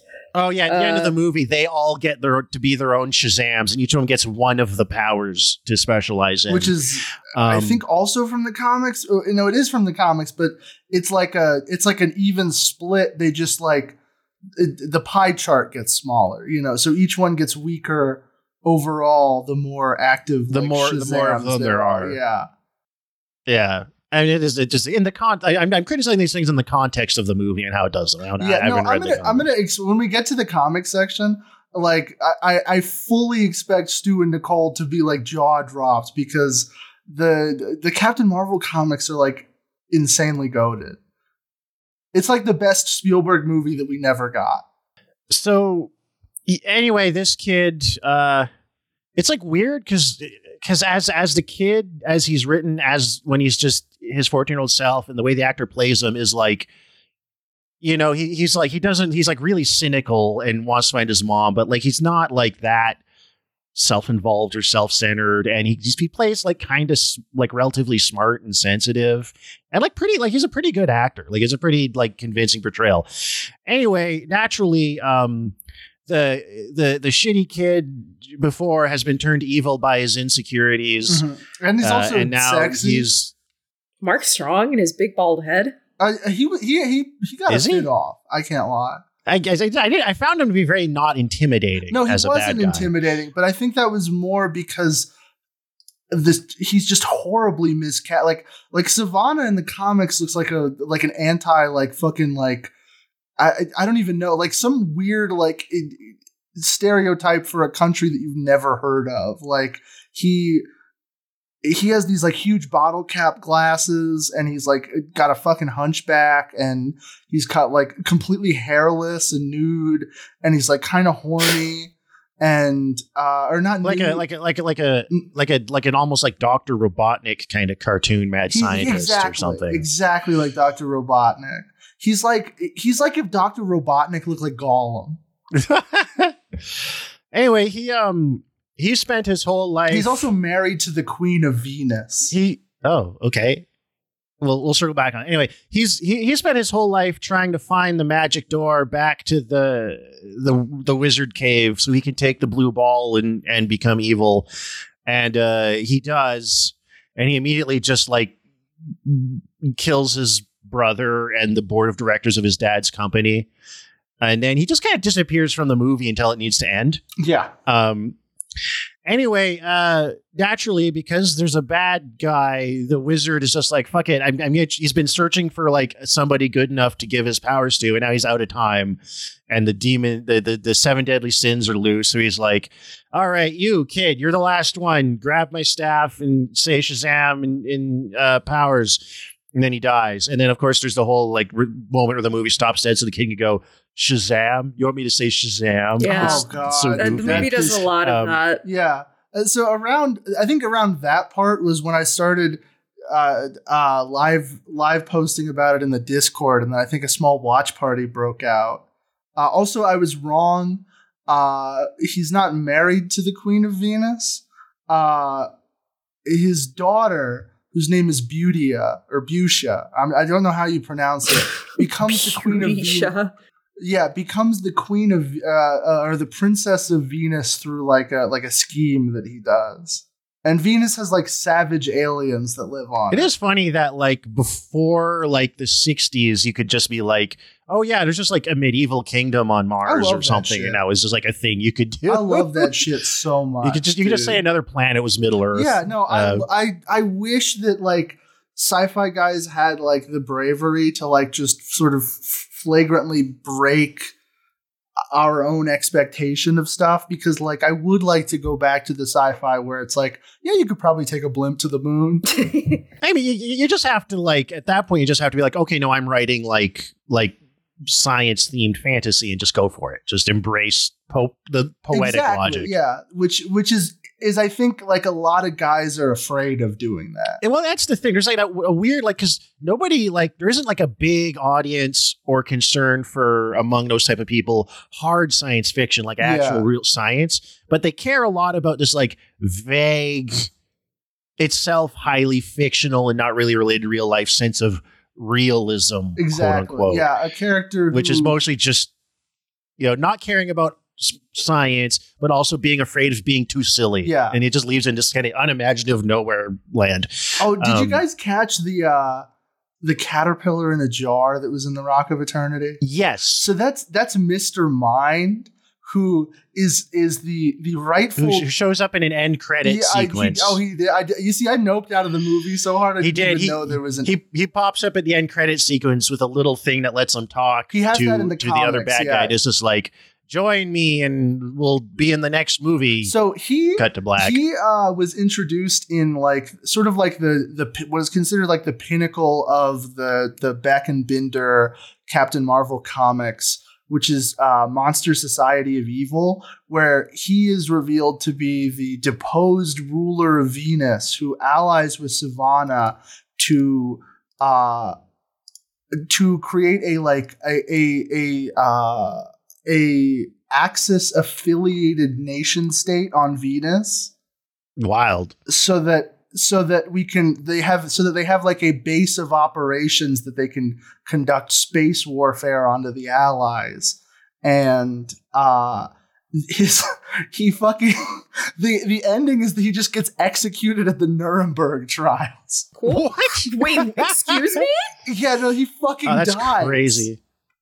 They kill him. They're like, oh yeah, no, like well, first of all, in the Nuremberg trials. Yeah, no, it's like a fucking like they execute him after a tribunal. Like they have to like they fucking kill his ass. They're just like, oh yeah, you're not like a supervillain. You're like an enemy like fucking ruler. So we have to kill you.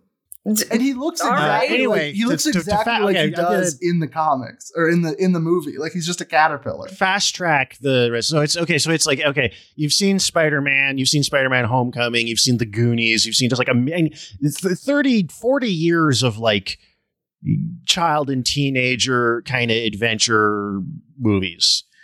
And it's just a lot of that shit. Anyway, the kid gets Shazam powers, and there's a lot of learning to use his powers and really annoying goof em ups and, what does it mean to be a hero? Blah, blah, blah. And then when he becomes Shazam and he becomes Zachary Levi, who is extremely annoying and unpleasant in this movie, I just did not want him on screen ever. Terrible. He's not acting awful. Like a 14-year-old boy. He's acting like Chris Pratt. He's so much worse. Like he's so out of character compared to the kid playing the kid. He's so. I will say I like the kid. I liked the kid. Yeah, the kid's better. He's pretty good. The kid's better than Levi. Easily. They say. By the way, I posted a really funny image in voice text that no one's going to be able to see. No one's gonna be. It's the famous picture from the end of Monster Society where it's like Mr. Mind found guilty to die in an electric chair. Yeah, because he kills a bunch of people. Like they're like, oh yeah, we have to like. We have to give you the death penalty. Like you've killed hundreds of people in a war, you've declared war against the United States. Like we have to kill your ass. But they said like in the movie, and I didn't actually know this going in, they do kind of tweak the origin where he's like he's just magic. His powers are magic. And, they still have the Shazam breakdown where the Shazam name is inspired by different gods, but it's less like the gods specifically gave us these powers and more like we modeled these powers after the deities. At least that's what I think. The movie wasn't really clear about it. It's he just has his little chant, the wisdom of Solomon, which is like, how do you have that? The power of Zeus, the speed of Mercury. You're stupid. I kind of have a pet he does theory not get about any this wisdom. movie because it's directed by. Are we still in the plot summary? Yeah, just let me speed run the rest. Yeah, just speed run it. I thought. Anyway, he does a bunch of dicking around. He learns life lessons about great power and responsibility. He has this whole like, oh, family's stupid. Everyone's out for themselves, which is like only like when he is Zachary Levi, he's just like a way shittier person and like dumber and puppy-eyed and to his friends. It's weird. He becomes a totally different character, not in a way where it's like the power corrupts him. It's just Zachary Levi sucks at. He's not modeling his performance after the kid actor at all. No. He's playing down to like a smug adult's idea of a big, dumb, goofy, horny teenager. And the writing is also just bad. Anyway, bunch of that shit happens. The bad guy finally shows up to fight him. Also, he catches a bus and has this big, like, learning to be a hero moment. Boring superhero fight shit that doesn't feel impactful or interesting. Then the bad guy, because he's been doing like social media shit the whole movie, and that was autistic. Annoying. He's been doing like TikTok dances, reviews. It's in the Whedon cut where they have like he's like on Snapchat. Yeah. So so the only reason that's in the movie is so that every character that needs to know he's Shazam can just know he's Shazam when the movie decides they need to know it. It's just like someone looks at a TV and then looks at him and looks back at the TV and is like, aha, so the plot can move forward. Like it's writing for convenience, which drives me insane.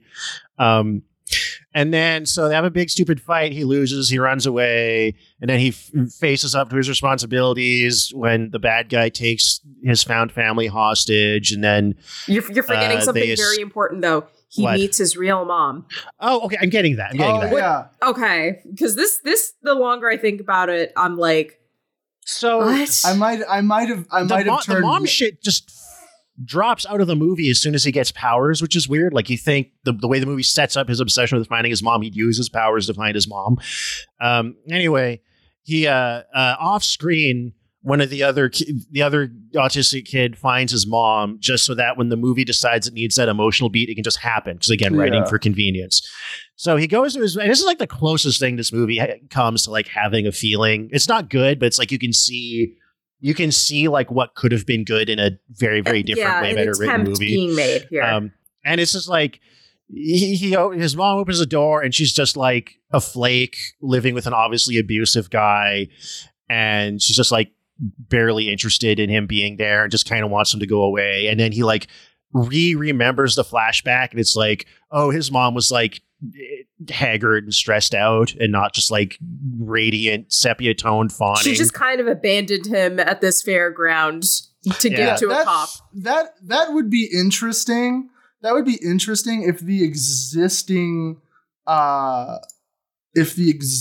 like thing with his parents wasn't vastly more cooler, which we'll get to, I know. We'll get to that. That's like the only addition where I'm like, in a movie not called Shazam, this would like maybe work. Like it's an interesting thing to play with, where it's like, and if it's just like done, like if that was just like the center of the movie and have so much other shit crowding it all out. But yeah, I anyway that we punctuate that emotional arc, and then he's like, oh, wow, I care about my family now and the importance of found family. And I have actually like the perfect life with the perfect parents and siblings and the perfect house. So he goes back to save the day. They do some bullshit running around. And then he realizes like, oh, I need to share my power with my found family. They all get Shazammed. And there's a big stupid fight. And it's like you hit like between the found family shared Shazamming and him meeting his mom. It's like you hit your emotional climaxes. And then there's still a half hour of just I don't even know how boring bullshit CGI bad superhero fighting. How did they manage to waste time like that? Like, I don't even... They had a tight 90-minute film and they fucked it up. Yeah, this movie is like 2 hours in like 15 minutes. Minute film, this is longer than the Whedon cut was like legally allowed to be. But again, it's just like don't... The action should be a co-component of the story and the narrative and the emotional beats. I mean, I like my action, when it's good, but like... You don't need, like, you can have like a really good action, climactic, emotion resonant action sequence that doesn't drag on for fucking ever. The more there's a point of diminishing returns where even if your action's pretty good, when you've satisfied the emotional beats and it's obvious where everything is going, then it just drags. It just feels like fucking filler. Anyway, they beat the bad guy by exploiting his emotional weakness. Shazam does really bad psychology to him by being like, "You're full of envy," but envy is the weakest of the sins, and he pulls the envy demon out of him by appealing to envies. It's really stupid and half-assed. They have this scene where like he basically. It's basically like in like a video, like an RPG, when you have like the glowing weak spot, like he has like a glowing in his eye. Yeah. You gotta hit the spot on the eye to do bonus damage. Where the blue orb full of monsters went into his eye. And then so then they beat the bad guy, the end, and then he smokes crack. Mid-credits bonus, Shazam shows up to the bullied kid's lunch table like he promised early in the movie, this bullied autistic sidekick kid make everyone think he's cool. And then Superman walks in, but it's only from the neck down because they couldn't even get Henry Cavill for a 10-second cameo. And then you get the end credit sequence where a caterpillar is just like, see you in the next movie. It sucks. Guess who is not in the next movie? That guy. The caterpillar. Yeah, no.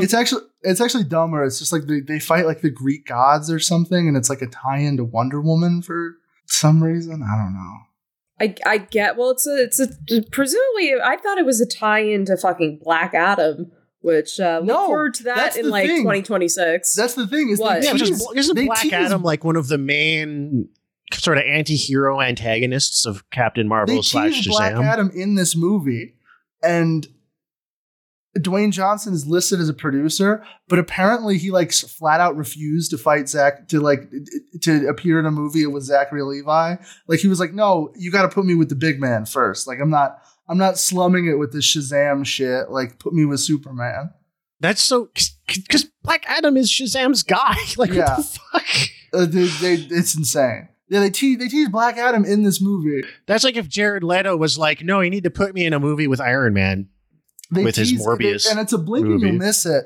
But the wizard is like, oh, we gave our powers to someone else and he released the 7 deadly sins. And that's supposed to be Black Adam because, of course, Black Adam was the previous, was in ancient Egypt. He was the guy who had the wizard Shazam's powers. And then he fucked up and the wizard Shazam was like, well, I'm never doing that again. And then that's why there was no like Shazam between now and ancient and like antiquity. So, oh God. Sorry, I lost my train of thought there for a second. I have to talk about the Shazam. Yeah, you know what? It's now or never. No. Oh god. Okay. Well, we could talk about Levi, Zachary Levi first. He sucks. He's awful in this fucking movie. He's just constantly soy facing. They put fake muscles on the costumes for some reason, and it looks really bad. Like it would look better without it. Yeah, smug and mugging and not funny, not charismatic. Yeah, they're trying to do this like larger than life, like it's like the comics with that, but like they don't they're still just in Philadelphia. Yeah. They're still just in. Also just like the bad teenager writing where it's like they jog up the steps and he's like, I can see why Rocky wanted to come up here for the view. It's God. Like you're 14 in the year 2019. You haven't seen fucking Rocky. I hadn't you seen Rocky until literally this last year. Like I've never seen Rocky. I mean, they're pretty fun. Like I get the appeal of the movies. I like boxing movies in general because they tend to attract the real heads, Sure. But I feel like unless you set up that he's like a movie nerd or a boxing nerd or something, it's hard to imagine that a random Zoomer 14-year-old in 2019 is just like thinking of Rocky off the dome. He's like playing that. Fortnite. Like what the like not that their pop culture references all need to be like of the moment, but there's like there's cuts that make sense, and then there's ones that don't relative to the character and demographic, right? Yeah. It'd be like if you made a movie about a Vietnam. You know what it is? Oh, you go. Or no, let's say I made a movie about like a teenager in like the early 90s, and he's like making references to Sailor Moon and Dragon Ball Z, but he's not a weeb. Yeah. Or a cartoons guy. Like, you know what it is? It's the exact same issue as in fucking the Spider-Man movie. When he's like, I've never seen Star Wars. And it's like, what the fuck? Like, you're a kid that gets no pussy in 2010. Like, they've made Star Wars movies in your lifetime. Of course you've seen Star Wars. Like, what happened? Yeah, like Star Wars is just always around. Like, I'd see like Indiana Jones or something else that like is like of that era, maybe not at that age. But like, they're making new Star Wars movies. They're always re-releasing the movies. Every like parent is just like, we're going to watch Star Wars because it's such a family classic adventure I film. saw Star Wars before I knew how to read. Like, me too. It's like, how did you not? He's like, oh, I remember that really old movie Aliens, and it's like that also weird. Like they were making alien movies when you were, and part of that's just because culture is stuck, and I'm sure they're making Rocky movies today too now. But like, but like those are. I guess actually, you know what? Maybe he would have seen Creed. Yeah. Maybe I'm a little out of pocket with that. He hasn't seen Creed. He's racist. I guess he's not racist in the movie. But that's on that note. On that note, my theory on this movie is, WB was just like, after Justice League, like the DCU is not working. We can't, for a bunch of reasons, we can't rework Superman. He's too prestigious. He's too big. We're still maybe committed to Cavill at this point, blah, blah, blah. But we have this other Superman laying around, this like secondhand Superman alike that is from the perspective of the producers. Nobody cares about, but they kind of vaguely remember from the 70s. He's got a goofy name and a goofy look, and we can use him to try an MCU style thing and use this whole he turns into a kid thing to do some Spider-Man Homecoming Stranger Things kids on bike bullshit. So I think I agree. This was, they wanted this to be their Spider-Man Homecoming. I agree, and they used Shazam because it was a character the end credit sequence they weren't worried about. It's like Homecoming. The prestige of. I want to reorganize those some because the director is a horror movie guy, and there's a couple David F. shots, Sandberg. There's a couple shots in this that made me go, huh. And one of them is when the 7 Deadly Sins kill Savannah's dad. There's a bunch of 80-yard lines from the 7 Deadly Sins that are meant to be like jokes. So what I think is that they did have a Shazam. They've been trying to make a Shazam movie like about as long as they've been trying to make a Black Adam movie, which is like fucking like 30 years at this point. And they've just had like a billion scripts and pitches lying around. So they like cobbled together, because I don't know how many people wrote this movie, but I think it was several. And so I think they cobbled together. It was only 2. Story by I'm sure that was like fucking Lemke. It was, I have, of course, I'm stupid. They based this off of the Shazam New 52 series, which was darker in tone than you would think for the character. It's sort of hearkening back to the original book, which was more of like all audiences fantasy kind of thing, but it was a little bit more like Stranger Things Super 80. I mean, I think it was before Stranger Things, but not before Super 8. So it was definitely trying to do that, like J.J. Abrams, like a bunch of kids like stumble upon like this world that's bigger than them, and they have to solve it, and things can get serious. You know, there was that whole kind of trend in the early or late 2000s of like, we're gonna make like essentially like the Goonies for adults, you know, like the Goonies, but like someone gets shot or someone gets beat up. And that was kind of what the Shazam comic of the New 52 was. And that was written by Jeff Johns, who was credited as a writer for this. He's also the guy who sort of became the Kevin Feige after Snyder left over at DC. And so I think they because this movie was the first movie to be not mostly done with when they fired Snyder. And I think it shows because there's a bunch of shots. This is, of course, directed by a horror movie guy who is also like a YouTube fan films guy. Yeah, Lights Out. Or some shit like that. Yeah, that's how Lights Out started as a YouTube short. It was a YouTube short. And then he also, so they had this. He's also Swedish. He also rates his own movies on Letterboxd, he does like also with a rate his half own score, movies on Letterboxd. like a half star, like from the perspective of someone like criticizing him. It's incredibly corny. He ironically cinema sins his own movies. It's really corny. Don't do that. That's so he. I think they wrote this movie, and it was especially because like by the time the movie has entered production, like Stranger Things is out. Like they have like a visual language. And Stranger Things is like, especially in the early seasons, is like very much in that vein of like serious kids stuff, you know, because it's about like an abduction. It kind of goes off the rails after the first season. And I think that, I mean, it's not that it's not like nostalgia heavy and pastiche. I think that first season's perfectly okay. It's fine. I don't the second remember. Season really falls apart. And then I didn't watch anymore because it was pretty terrible. That's where it lost me was the second season. I watched the first season and I was like, well, this is like this is okay. You know, this is feeling like the. I think if it had just been a one and done self-contained thing, people would be a lot kinder to it. Well, they went too far into the pastiche, which was the worst part about it. The stuff about just like, what if there was a horror movie that like happened to horror movie nerds in the 80s was very interesting because it's like that's the thing is the pastiche was undergirded by a pretty solid drama storytelling. I mean, you had fucking what's her name? Who's the woman in that?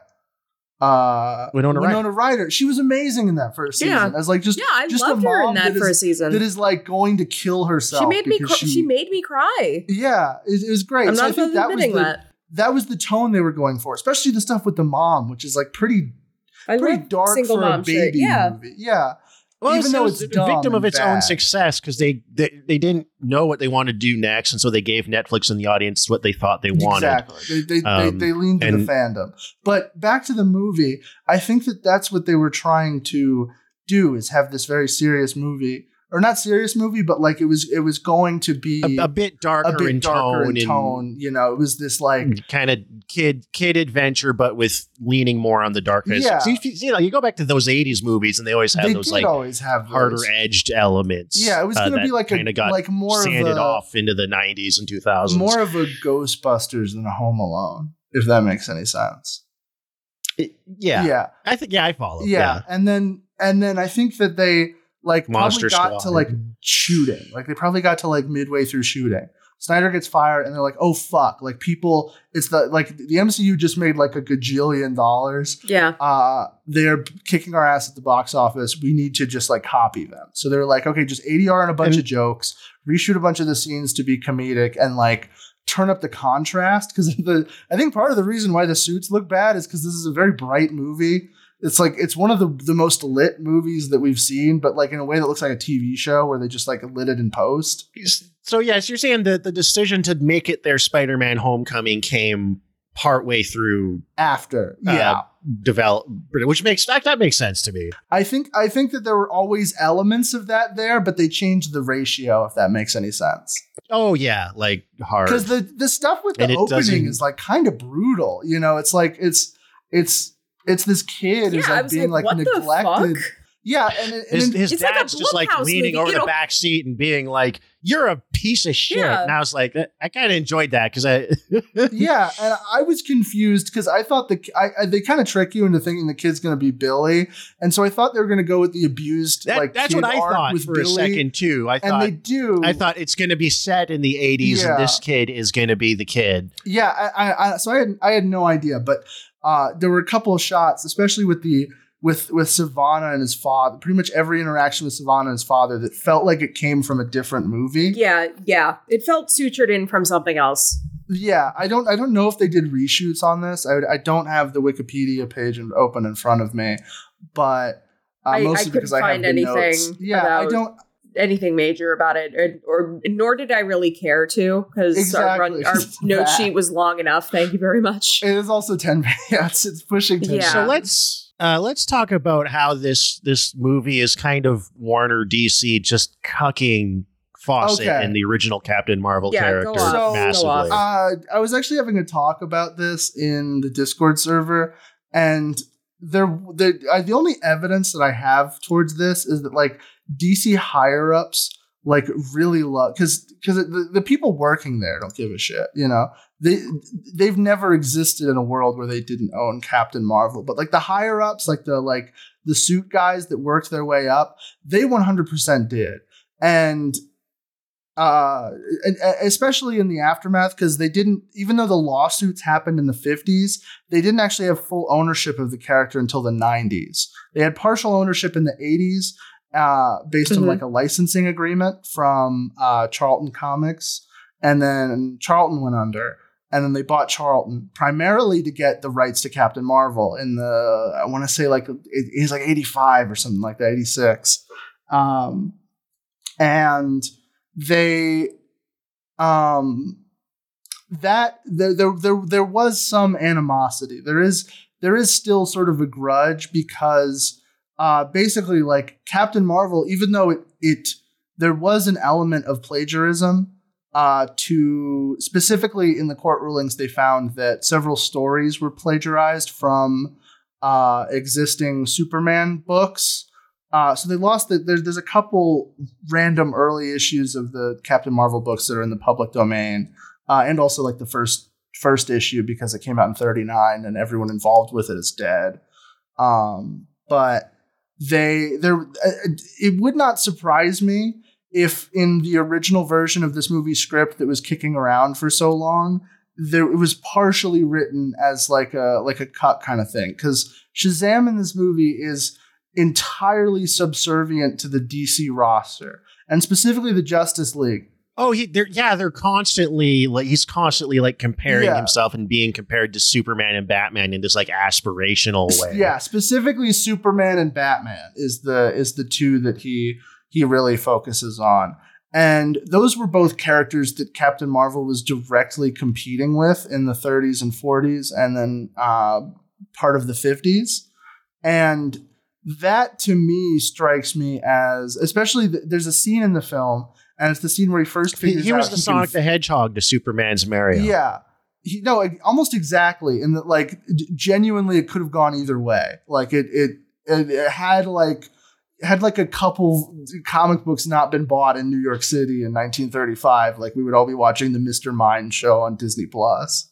And so they did this they did this scene where like he learns to fly and he's just like saying Superman's name, like he's like, I can fly like Superman, I want to be like Superman. And that in particular pissed me off because Captain Marvel could fly before Superman. In fact, the entire reason why Superman could fly is because Fleischer couldn't get the rights to Captain Marvel. the Fleischer Superman cartoons were supposed to be the Fleischer Captain Marvel cartoons, and then Fawcett asked too much. Oh, shit. And so they went with Superman. Oh, that's interesting. Who was their second choice at the time. Those are beautifully animated, by the way, if anyone hasn't seen them. They're gorgeous. They're gorgeous because Fleischer asked for like, and with the entire reason why they got it, because Fleischer didn't really want to do Superman. They didn't like Superman. He wasn't really as popular. It was because DC gave them a blank check, it was National at the time, gave them a blank check. They asked for, I think, the equivalent of like $4 million an episode in today's money for the animation for that. And DC was like, sure, fuck it. And it makes sense because those made like the modern day equivalent of like tens of millions of dollars. Those they're like you watch like movies, later cartoons and stuff, and they reference like those like it's a bird, it's a plane, it's like that shit all comes from those cartoons. Yeah, I was at the comic book shop and it was like an indie comic that someone made, and it was just about like one of the creatures from that episode. I just like immediately remembered the creature design. It was like something that they made up. It was like the Mechanical Monster, and it was like a book about like this guy. It was like a very like Iron Giant kind of comic about like a guy who like gets one of those, and it was very well made. I'll have to see if I can find it. But it was crazy because it's like that came out in like 1941. You know, like. Those things, I wonder how much those cartoons have to do with Superman becoming the bigger character. Or just the cultural sort of idea of what Superman is. Genuinely, most of it, because they changed the they were the reason why I think they were the reason why it was Metropolis. There's like a bunch of like just huge shit that they invented. He's the reason why they could fly because it was easier to animate. And they, of course, were more familiar with Captain Marvel, who could fly. So they were like, "Hey, can he fly?" And they're like, "Yeah, sure, whatever."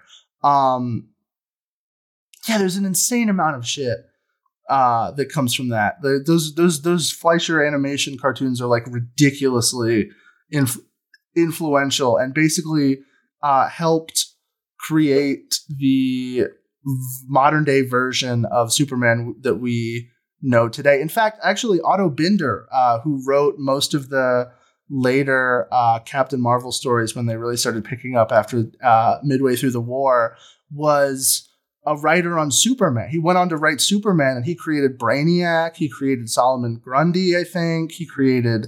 oh, shit. He was the first guy... He created Lex Luthor's origin. He worked on Superman for fucking 15 years. Like pretty much every single 50s and 60s outlandish Superman story came from his pen.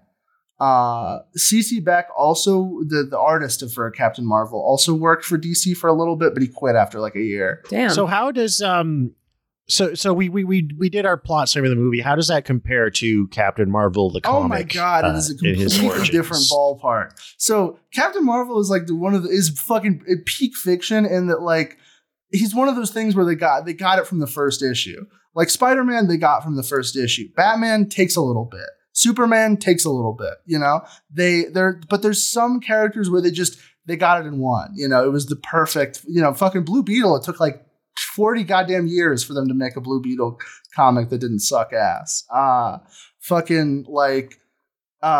guys know Zatanna? She's the magician bitch, right? Yeah. That name's kind of familiar to me. Her dad, she's actually the father of a Golden Age character who debuted in Action Comics #1, named Zatara.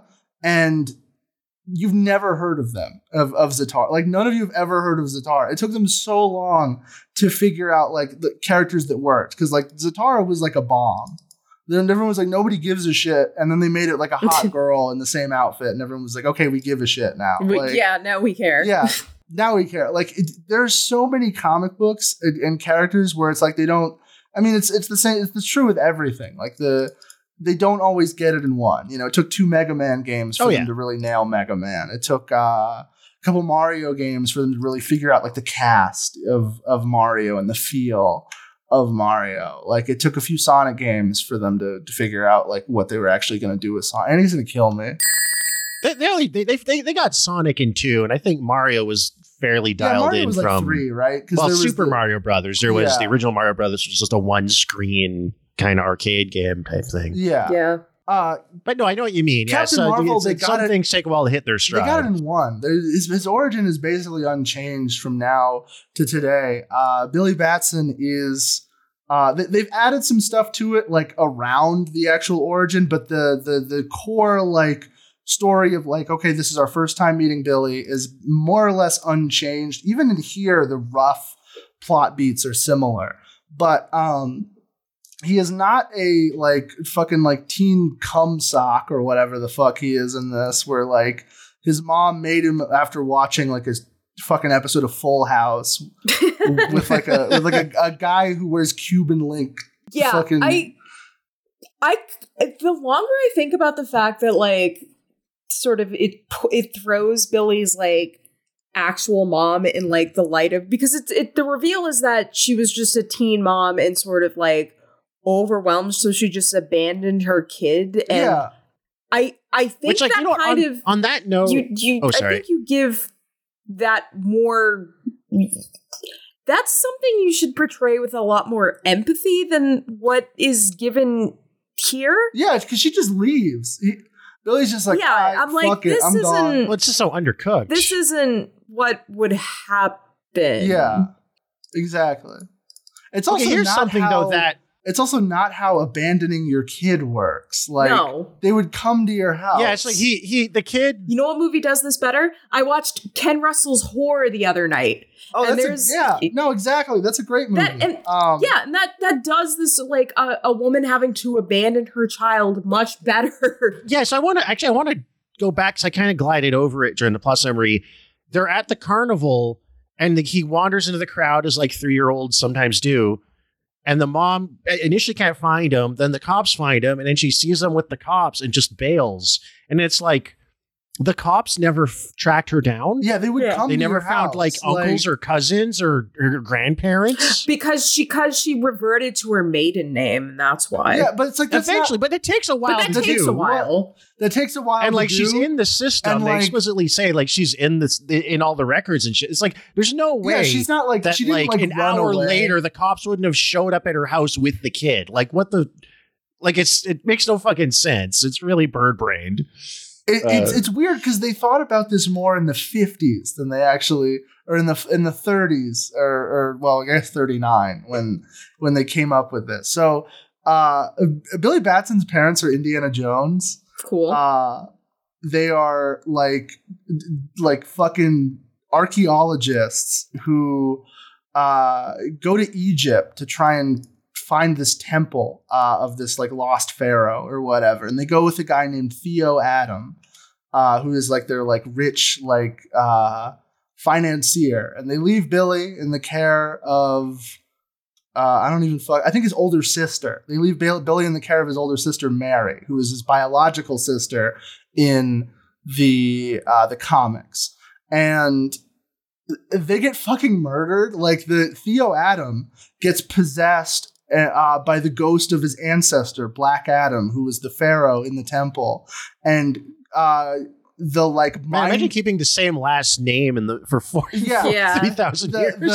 The mind merge like drives him insane, and like because they actually the way that they redeem Black Adam is they just get rid of the Theo Adam part. Like Theo Adam's like the evil guy. Like Black Adam is like he's an asshole, but he's not like evil, you know? Okay. So, because in the comics, and they do such a horrible job of explaining this in the movie, Billy Batson and Captain Marvel are two different guys.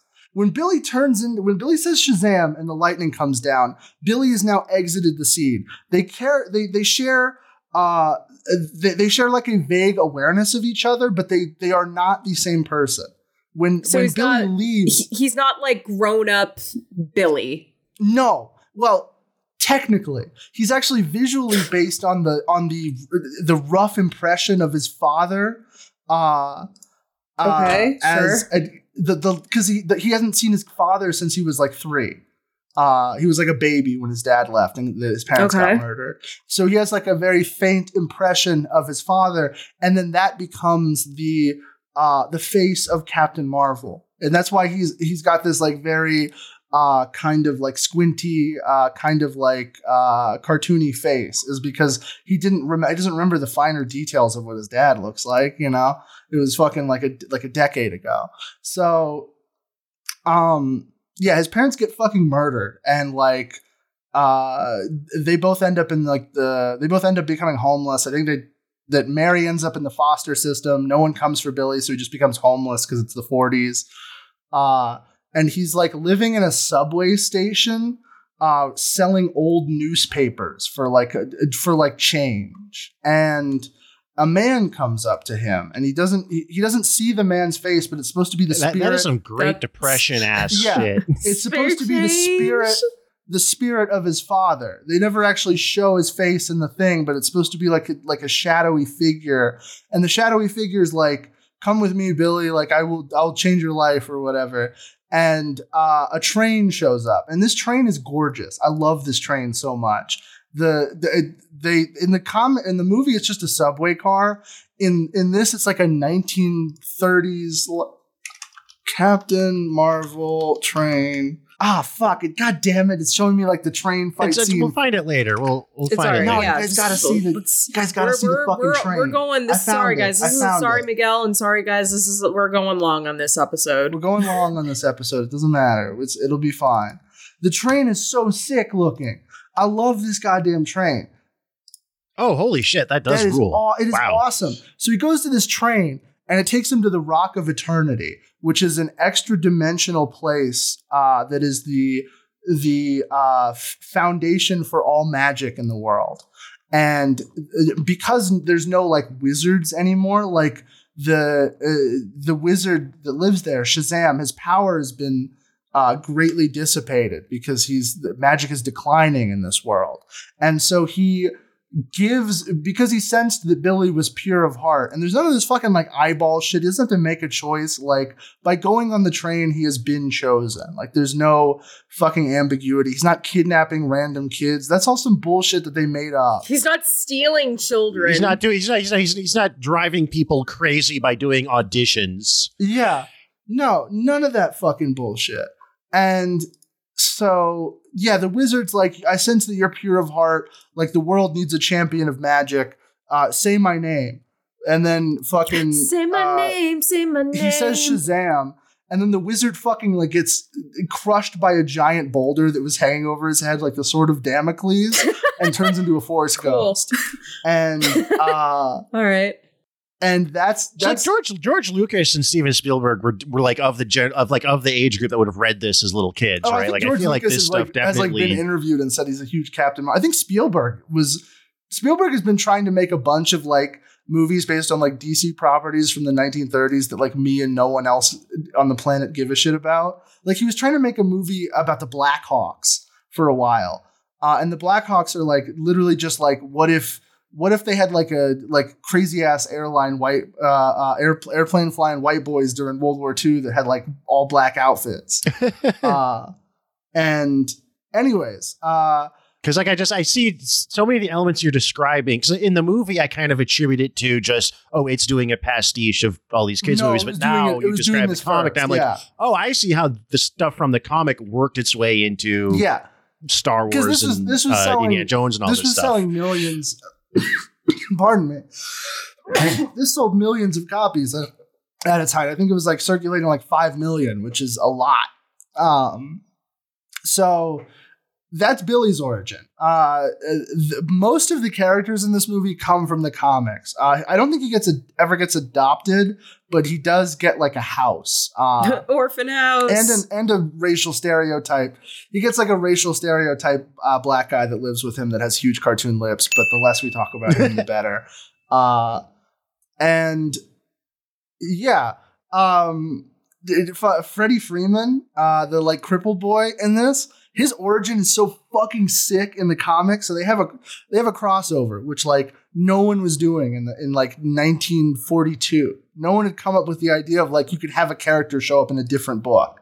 And Batman no one had, they were the first to cook up Batman meets Superman. Exactly. Like I think the first Batman Superman crossover, it only happened like a year before then. And they had like a line, almost basically a line-wide crossover between Viz Comics, which is where Billy was, and then Master Comics, which was their other big anthology. Because Viz Comics was an anthology. It was like 70 pages long, and the Captain Marvel story would be the biggest, but then they would have a bunch of other like little 10-page stories, like a cowboy western and like a wizard story about an Egyptian guy that loves a turban. It's awesome. Nice. In the savage cannibal jungle shit. Yeah, no, they got a guy named Dr. Voodoo who's like a white boy that was raised by the tribe, you know, so they fuck with him. Yes. It's great stuff. It's amazing. And it's all drawn really well too. But they had so Freddy they introduced this guy Captain Nazi, who is like I don't even think they Excuse me. I don't even. I feel like it's nice. what it says Sounds on like the a nice tin. guy. Huh? Yeah. So the other thing about Fawcett is they went hard with the World War II propaganda.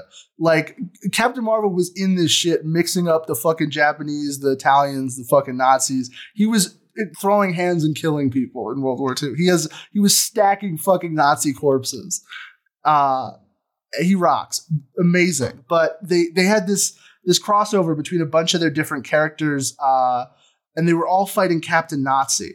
And at the end of the Viz Comics part of the crossover, he shows up and like beats Captain Marvel's ass. Like he just walks across the Atlantic and it's like, I'm going to kick your ass.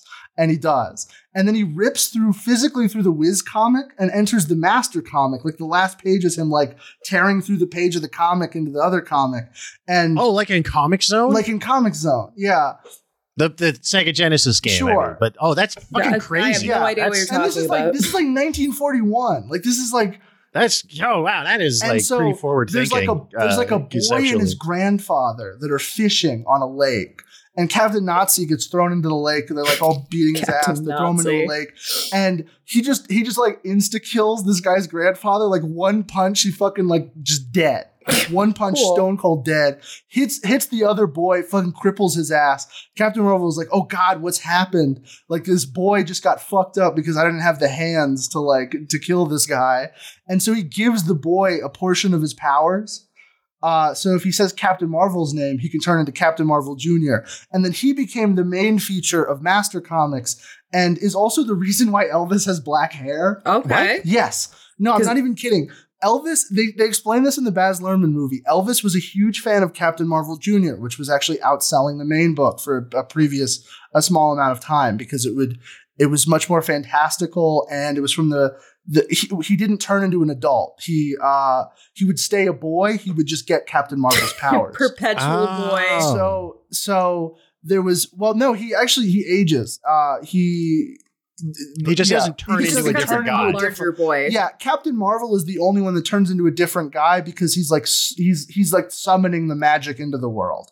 They're all like trickle down, you know. All the other Captain Marvels, there's the Lieutenant Marvels, who were just a bunch of guys named Billy Batson, who Dr. Sivana has a Billy Batson convention, and where just kids named Billy Batson shows up, and he's like, if I kill all these kids, there won't be, because he knows that there's a kid named Billy Batson who's associated with Captain Marvel, but he doesn't know what he looks like. So he's just like, I'm going to kill all the Billy Batsons in this world. And then Billy Batson turns... Like the Terminator hunting Sarah Connor.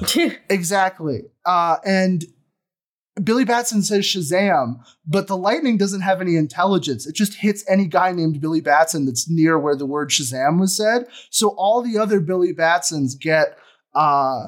Wait, what? Yeah, they get just anywhere to say Shazam, a Billy Batson. In fact, if you jump in front of the lightning at the last second, you will become Shazam.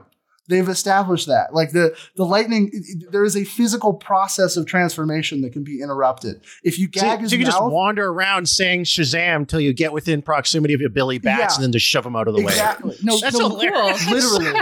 And in fact, actually, if he doesn't even, he has to specifically say Shazam. If he's in the process of saying it, if it gets interrupted, it won't happen. He has to get the full word out and be hit by the lightning. It's frame perfect. Yeah, no, literally, you could do frame interrupts on the Captain Marvel summon. So they all become the Lieutenant Marvels, and there's like Hick Billy Batson, there's Fat Billy Batson, who's like the Latino kid in this. The fat FIFA kid. Yeah, they just have like other like different types of Billy Batsons. Like there's like skinny Billy Batson, fat Billy Batson. That's trickle down Billy. Shazamonics. Yeah.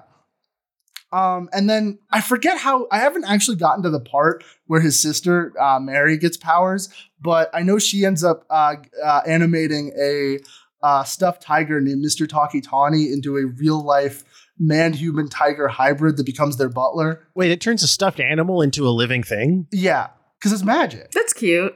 Holy shit, that's crazy. Okay, yeah. This sounds delightful. The Mary Marvel book was a little bit more of a kid's book, but it was still banging.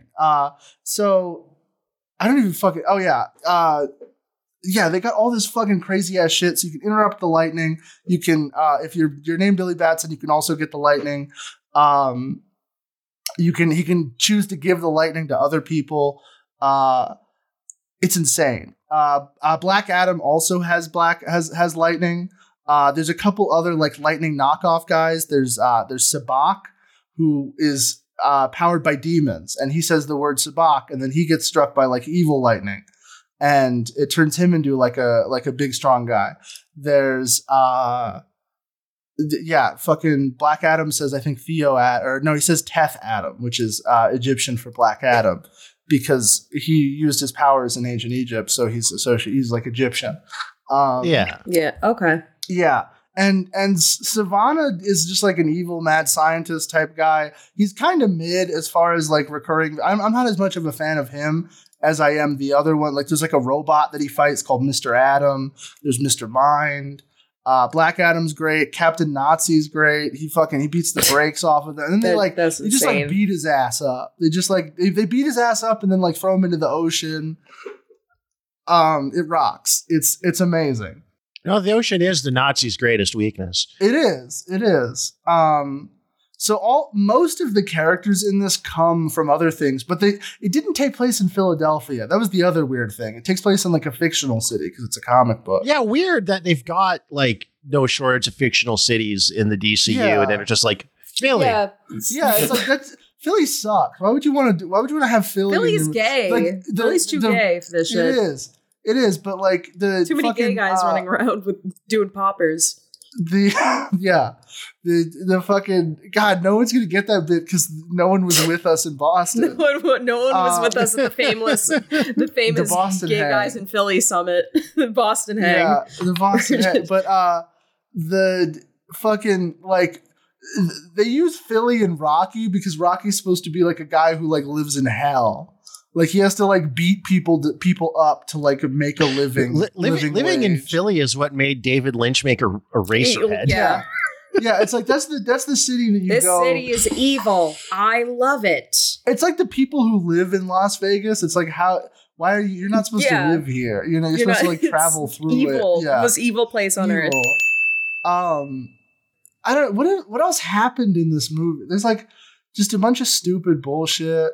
I mean, this was, you were right about sort of this being kind of a stylistic pivot away from sort of like the Snyder sort of like darker kind of stylistic take. But yeah, this was also something that was being like developed as early as like the early 2000s. Cause this is, in addition to being a WB movie, it's a New Line Cinema movie as well, because like New Line was like trying to develop it. Like there were like multiple drafts of a screenplay written. One went into like pre-production that was written by a guy named like John August, and then like it fell apart basically because New Line Cinema got absorbed, and then there was sort of pressure like in the wake of specifically like The Dark Knight being really successful, and more specifically sort of Speed Racer tanking at the box office, being like, okay, audiences don't want this like light, if we got a Captain Marvel movie that looked like Speed Racer. Speed Racer was the biggest fucking bag fumble of audiences of the 21st century. I watched that, right? I put that on right after. Yeah, it's great. Speed Racer after I watched this movie. Actually, no, I watched it the day before, and then I rewatched the final race again. Yeah, to pick yourself back up. To stop myself from killing myself. Yeah, that's so fucked up because like Captain Marvel's one of those characters where it's like you got to put every single color in the movie. Like it was one of those. It took advantage of the fact that the comic book printing basically worked better in the 40s if the colors all didn't like there were no shades. Like you just did as many different looking colors as possible because any color that was like a mix of two colors was really hard to do, but you could do like a pure blue, you could do like a green, you could do like a yellow, you could do like a red, but like if you want to do brown, no. That's why most comic books, if you read like a really old comic book, they'll just color black people gray because it was like really hard to do like accurate skin tones for anyone, much less like they took them like a while to figure out how to make white people look good. And even then they kind of overdo it on the red a little bit until like the 60s. Yeah, I know what you mean. It's like a weirdly vivid pink. Everyone has like rosacea in comics from the 40s. Like, but some of that really like primary color use makes for really striking visuals. Like that train you shared. Can we start wrapping this up with a very specific thing I want to read? Yeah, go ahead. Yes. Because I mentioned that David F. Sandberg loves to review all of his movies, and it's just his movies that he reviews on Letterboxd and gives 5-star ratings. So I'm gonna read his review for Shazam. I wonder if it counts as a 5-star rating because Letterboxd doesn't consider a 0 star as an actual rating. Yeah, no, it's a 0 stars don't contribute. That's why I don't give. Yeah. That's why I save 5 stars for like the absolute worst of the worst, like things I want to see perish. I save 0 stars for or no. You should have just given this a 5-star. It would have made a difference. Even I stopped rating movies altogether. I don't care about the Letterboxd rating. That's fake. That's anything. It's fake and gay. I don't know. All right. I don't know how numbers work. It's not fake and gay. It's like I have ADHD. I can't calculate that. But yeah, I'm gonna read this and Miguel, don't even worry about adding background music. I'm sure you're like editing this and you're like, you guys are going for too long. Wrap it up. Come on, guys. Miguel, add. Don't give Miguel more work. Add. All right. Fucking. Actually, there's a Beatles song that mentions Captain Marvel. So this is David F. Sandberg's review of Shazam. 5-star. How could he catch a bus by the windshield? Worst movie ever! The average bus weighs between 25,000 and 40,000 pounds, 11 to 18 metric tons. Not only would his hands go straight through any windshield, or any metal parts of the bus for that matter, but stopping that much mass in such an abrupt manner would turn the bus into an accordion, and the passengers would be mush. And why did he hear a loud bang when he caught it if he caught the glass? Wouldn't there just be a glass cracking sound? Why was there a shockwave in the snow on the ground if the bus never actually reached the ground? I know he couldn't fly at that point, but why didn't he just super speed up to the bridge and grab the bus from behind to gently pull it back up? Garbage. This sucks because you can tell he considered all this after he watched the film. This is like telling on yourself a little bit because it's like, yeah, it's not in the movie, but like it clearly made you mad. It's like fucking like straw man shit where it's like you're inventing a guy to get mad at because you notice problems with your own movie. But the fact that you even ever considered reality when making a movie about a boy that turns into a big guy using lightning means that you fucked up. You know what? I'll admit it kind of like bothered me just because it's like, there's realism or not, but there's just certain things that are just kind of like so blatantly weird, particularly if they're like not staged or executed right. And it's like a bus landing on a guy that catches it and then the bus hitting the ground like 5 feet further down is like not any different. It's just a poorly shot like action just scene. Stage a just like, if there's a better staged scene, it wouldn't bother me. But I was like, it didn't even look good when he was catching it. No, you know, it looks good. No, it looked that terrible. Action Comics cover where he catches the sedan. the first ever Superman cover, and everyone's like, fuck. Everyone looks like they just watched like fucking 9/11 just happened because like a guy that looks like a regular white guy just caught a car. I love that cover. Damn. All right. Well, shit's sick. Dude. Fuck both of these. Shazam. Both these movies stunk. Yeah, these terrible movies. I hope you didn't watch them. At least the next thing we're doing is the Patreon episode, and we're gonna watch Big Dick Billy Friedkin's Bug. So we get to watch a good movie. Oh hell yeah, yeah. Really good. On that note, let me thank our patrons. Patreon.com/Marvel is Dead. Wait, we gotta watch something else for Shazam. Oh yeah, we gotta watch something else for Shazam. All right, I will go first because I know exactly what I want to say. My watch something else for Shazam is a movie called PG Psycho Goreman. It's actually one of the earliest movies I reviewed for the Arts Fuse. It's basically it's by the guy who did The Void, Stephen Katansky. It's basically about these two like sibling like preteens find like a like orc alien warrior like mass murdering like evil warlord like in their buried in their backyard, and they basically like use him as their own like personal attack dog. It's like the Grim Adventures of Billy and Mandy kind of angle there, but it has like tons of practical effects. Fucking Rich Evans, the famous Rich Evans from Ellen, does his signature. Oh my god, that Rich Evans, Evans! I love that guy. Everyone loves Rich Evans and his funny laugh. He's in it, voicing like a giant like bucket full of guts. There's a scene where a kid gets turned into like a dog-sized like brain with tentacles. It's delightful. So go watch that instead. Don't just. I didn't hate Shazam.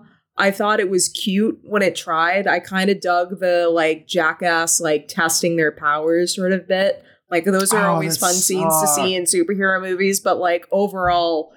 No, it's it can be done. So it was many... not done well in this movie, though. It looked like this movie just had no charm for me. Yeah, they had a fucking. They went like, why were they on Snapchat? Kids are on Snapchat. Billy Batson. Well, the same kid who's like, I need to have a secret identity because I'm autistic about superheroes is also like, I'm going to put this on YouTube, and they like lampshade that contradiction, but never really the lamps explain that it's how like stupid it is. And just because kids are saying all this dialogue, which is soy overly lampshaded dialogue, doesn't make it any better. So go watch Psycho Goreman instead. It's genuinely a joy. Watch. I don't really have like Watch. I don't even know, dude. Fucking. I guess like Shin Ultraman. The problem is like Shin there's Ultraman. so much. There's so much stuff that because like Captain Marvel was like the first guy to have like a transforming superhero. Like the idea that like you have the regular form, like the meek form, and then like that is transformed into the champion. That was all Shazam. So like fucking. I don't even know. There's like so many different. There's an Alex Ross piece that goes into all the different guys that this can apply to, but it's like there's just hundreds of them, you know. Sailor Moon. Yeah, Sailor Moon. Pretty much the entire Toku like henshin stuff comes from that. Ultraman is basically like Japanese Shazam. I mean, like. When Marvel did Thor and he would originally have to like strike his cane to turn into that, he would have to that's a Shazam riff. There's fucking Ben 10 is a Shazam riff. Like pretty much any kind of like adult that turns or kid that turns into an adult or like just person that uses some kind of mnemonic or device to transform comes from this comic. All right. And this character. He-Man is the first to do one. it. Oh yeah, it makes a lot of sense actually, He-Man. So I guess Ultraman is probably like the best. Yeah. The best version of that. I have no like salient recommendations, but the last thing I watched is just one of my childhood very favorite movies. It's a perfect comfy afternoon watch. Tremors. Can't go wrong. Just one Tremors. of the great fun creature features. That never clicked perfect for movie. me actually. Really? I've seen it. Admittedly, I've been watching that movie since I was literally a baby, so I can't. It in your like bunk bed. I didn't see it till high school was the thing. Yeah, it's a good sleepover movie. I get the appeal. It's a very Twilight Zone premise for a movie. All right, so let's thank the people who gave us money to watch Shazam and Captain Marvel. God bless all of you. You are angels on earth. Yeah, thank you guys. Read something else if you just want like a one and done. Jeff Smith of Bone fame did, I think it was a 3-part Captain Marvel series that's sort of a reboot of the character as a children's book, as like an overt like children's book, and it's pretty good. I like it. I wish it wasn't like the only Captain Marvel product that you could buy at a store, but it's pretty good. All right, so I'm going to be thanking everyone, all our new patrons who have joined since December 18th. So thank you to Crankhor, Penis Madness. Thank you to Crankhor, Penis Madness Girl, Charles Doyle, Owen Cobb, Interfior, McBackanoy. I'm sorry, you guys gotta get like better screen names that I don't sound like I'm having a stroke when I'm saying. Well, you have to take include a pronunciation guide with your subscription. You have to take into account that the person doing these readings from Boston is an Italian X. So they don't have the highest grasp of the English my tongue is slightly too large for my mouth. Yeah, it's swollen from all the pasta. Evolved for making just basically G and Ch sounds, and that's it. Yeah, there's a reason they talk with their hands. Luke, get you to bitch by me. Can't pronounce your name. Thank you to Lucas Fursan, Justin Racine, Josie, Michael, Jose Rujo, It's a Me, Mario, Jarub, and Lightning Strike 197. Thank you all very sincerely. Hopefully that Lightning Strike 197 is one of those like psychotic like Captain Marvel Shazam diehard guy. There's this guy that I've been using who runs like basically like a bare bones HTML website that goes into like the history of the character. And I've been using that as the main source along with a couple books. You know what? Assuming you use like readably sized font and text color, background color, that is the best kind of website. It is. Yeah, no, it works. I mean, easy to read, loads instantly, no bullshit. Yeah. God bless just writing shit in HTML. No, yeah, I love the Captain Marvel autists because they're like Chris Chan Sonic tier guys if they got pussy, where they're just like they are like me, get incredibly mad when Captain Marvel is like a jokesy kind of like Reddit guy in this movie, but they're like 75 years old. Yeah, look, they're the guys that were reading the comic in 1952. That's the thing. None of this shit is in print. Like you can't. The oldest Captain Marvel comic you can get regularly in print is the Volume 2 of Power of Shazam, which is by Jerry Ordway, not Jerry Conway, which I said I think in the commentary, and. That came out in 1980. That came out in 1987, which is almost 50 years after the character was created. Thank God for the internet. Like, imagine if you couldn't get the first 50 years of a character's history. It's just insane. All right, guys. I think we really need to see Display EX. We need to learn it and love it. This episode is so long. How long is it? I haven't looked at the counter. Oh yeah. It's great. Oh, it's good. It's we're back from the new year. We were on hiatus. Yeah. Oh my God. This is the Snyder Cut episode. This is the Snyder Cut episode. We're making up for the hiatus. We're bringing in 2024. We're going big. We're going bold. We're all getting struck by lightning and becoming larger. We're becoming our own secret uncles. Which was the style at the time. In the meantime, thank you all so much for listening, supporting the show, subscribing on Patreon, joining Discord, etc., etc. I hope you have a great 2024. We'll see you again soon. Everybody. Bye. Be sure to check out Stu's. I think we're on Metal Gear Solid 3. Yeah, we're playing Metal Gear Solid 3 on Wednesdays. Come check us out. Yeah. Thank you guys. More to come. More to come. More to come. I'm gonna kill myself. I had a nice out and you had to ruin it. Good night, Join everybody. the Discord. You'll find out about the streams and everything All right. else. Night. Link in the description. Bye. Bye.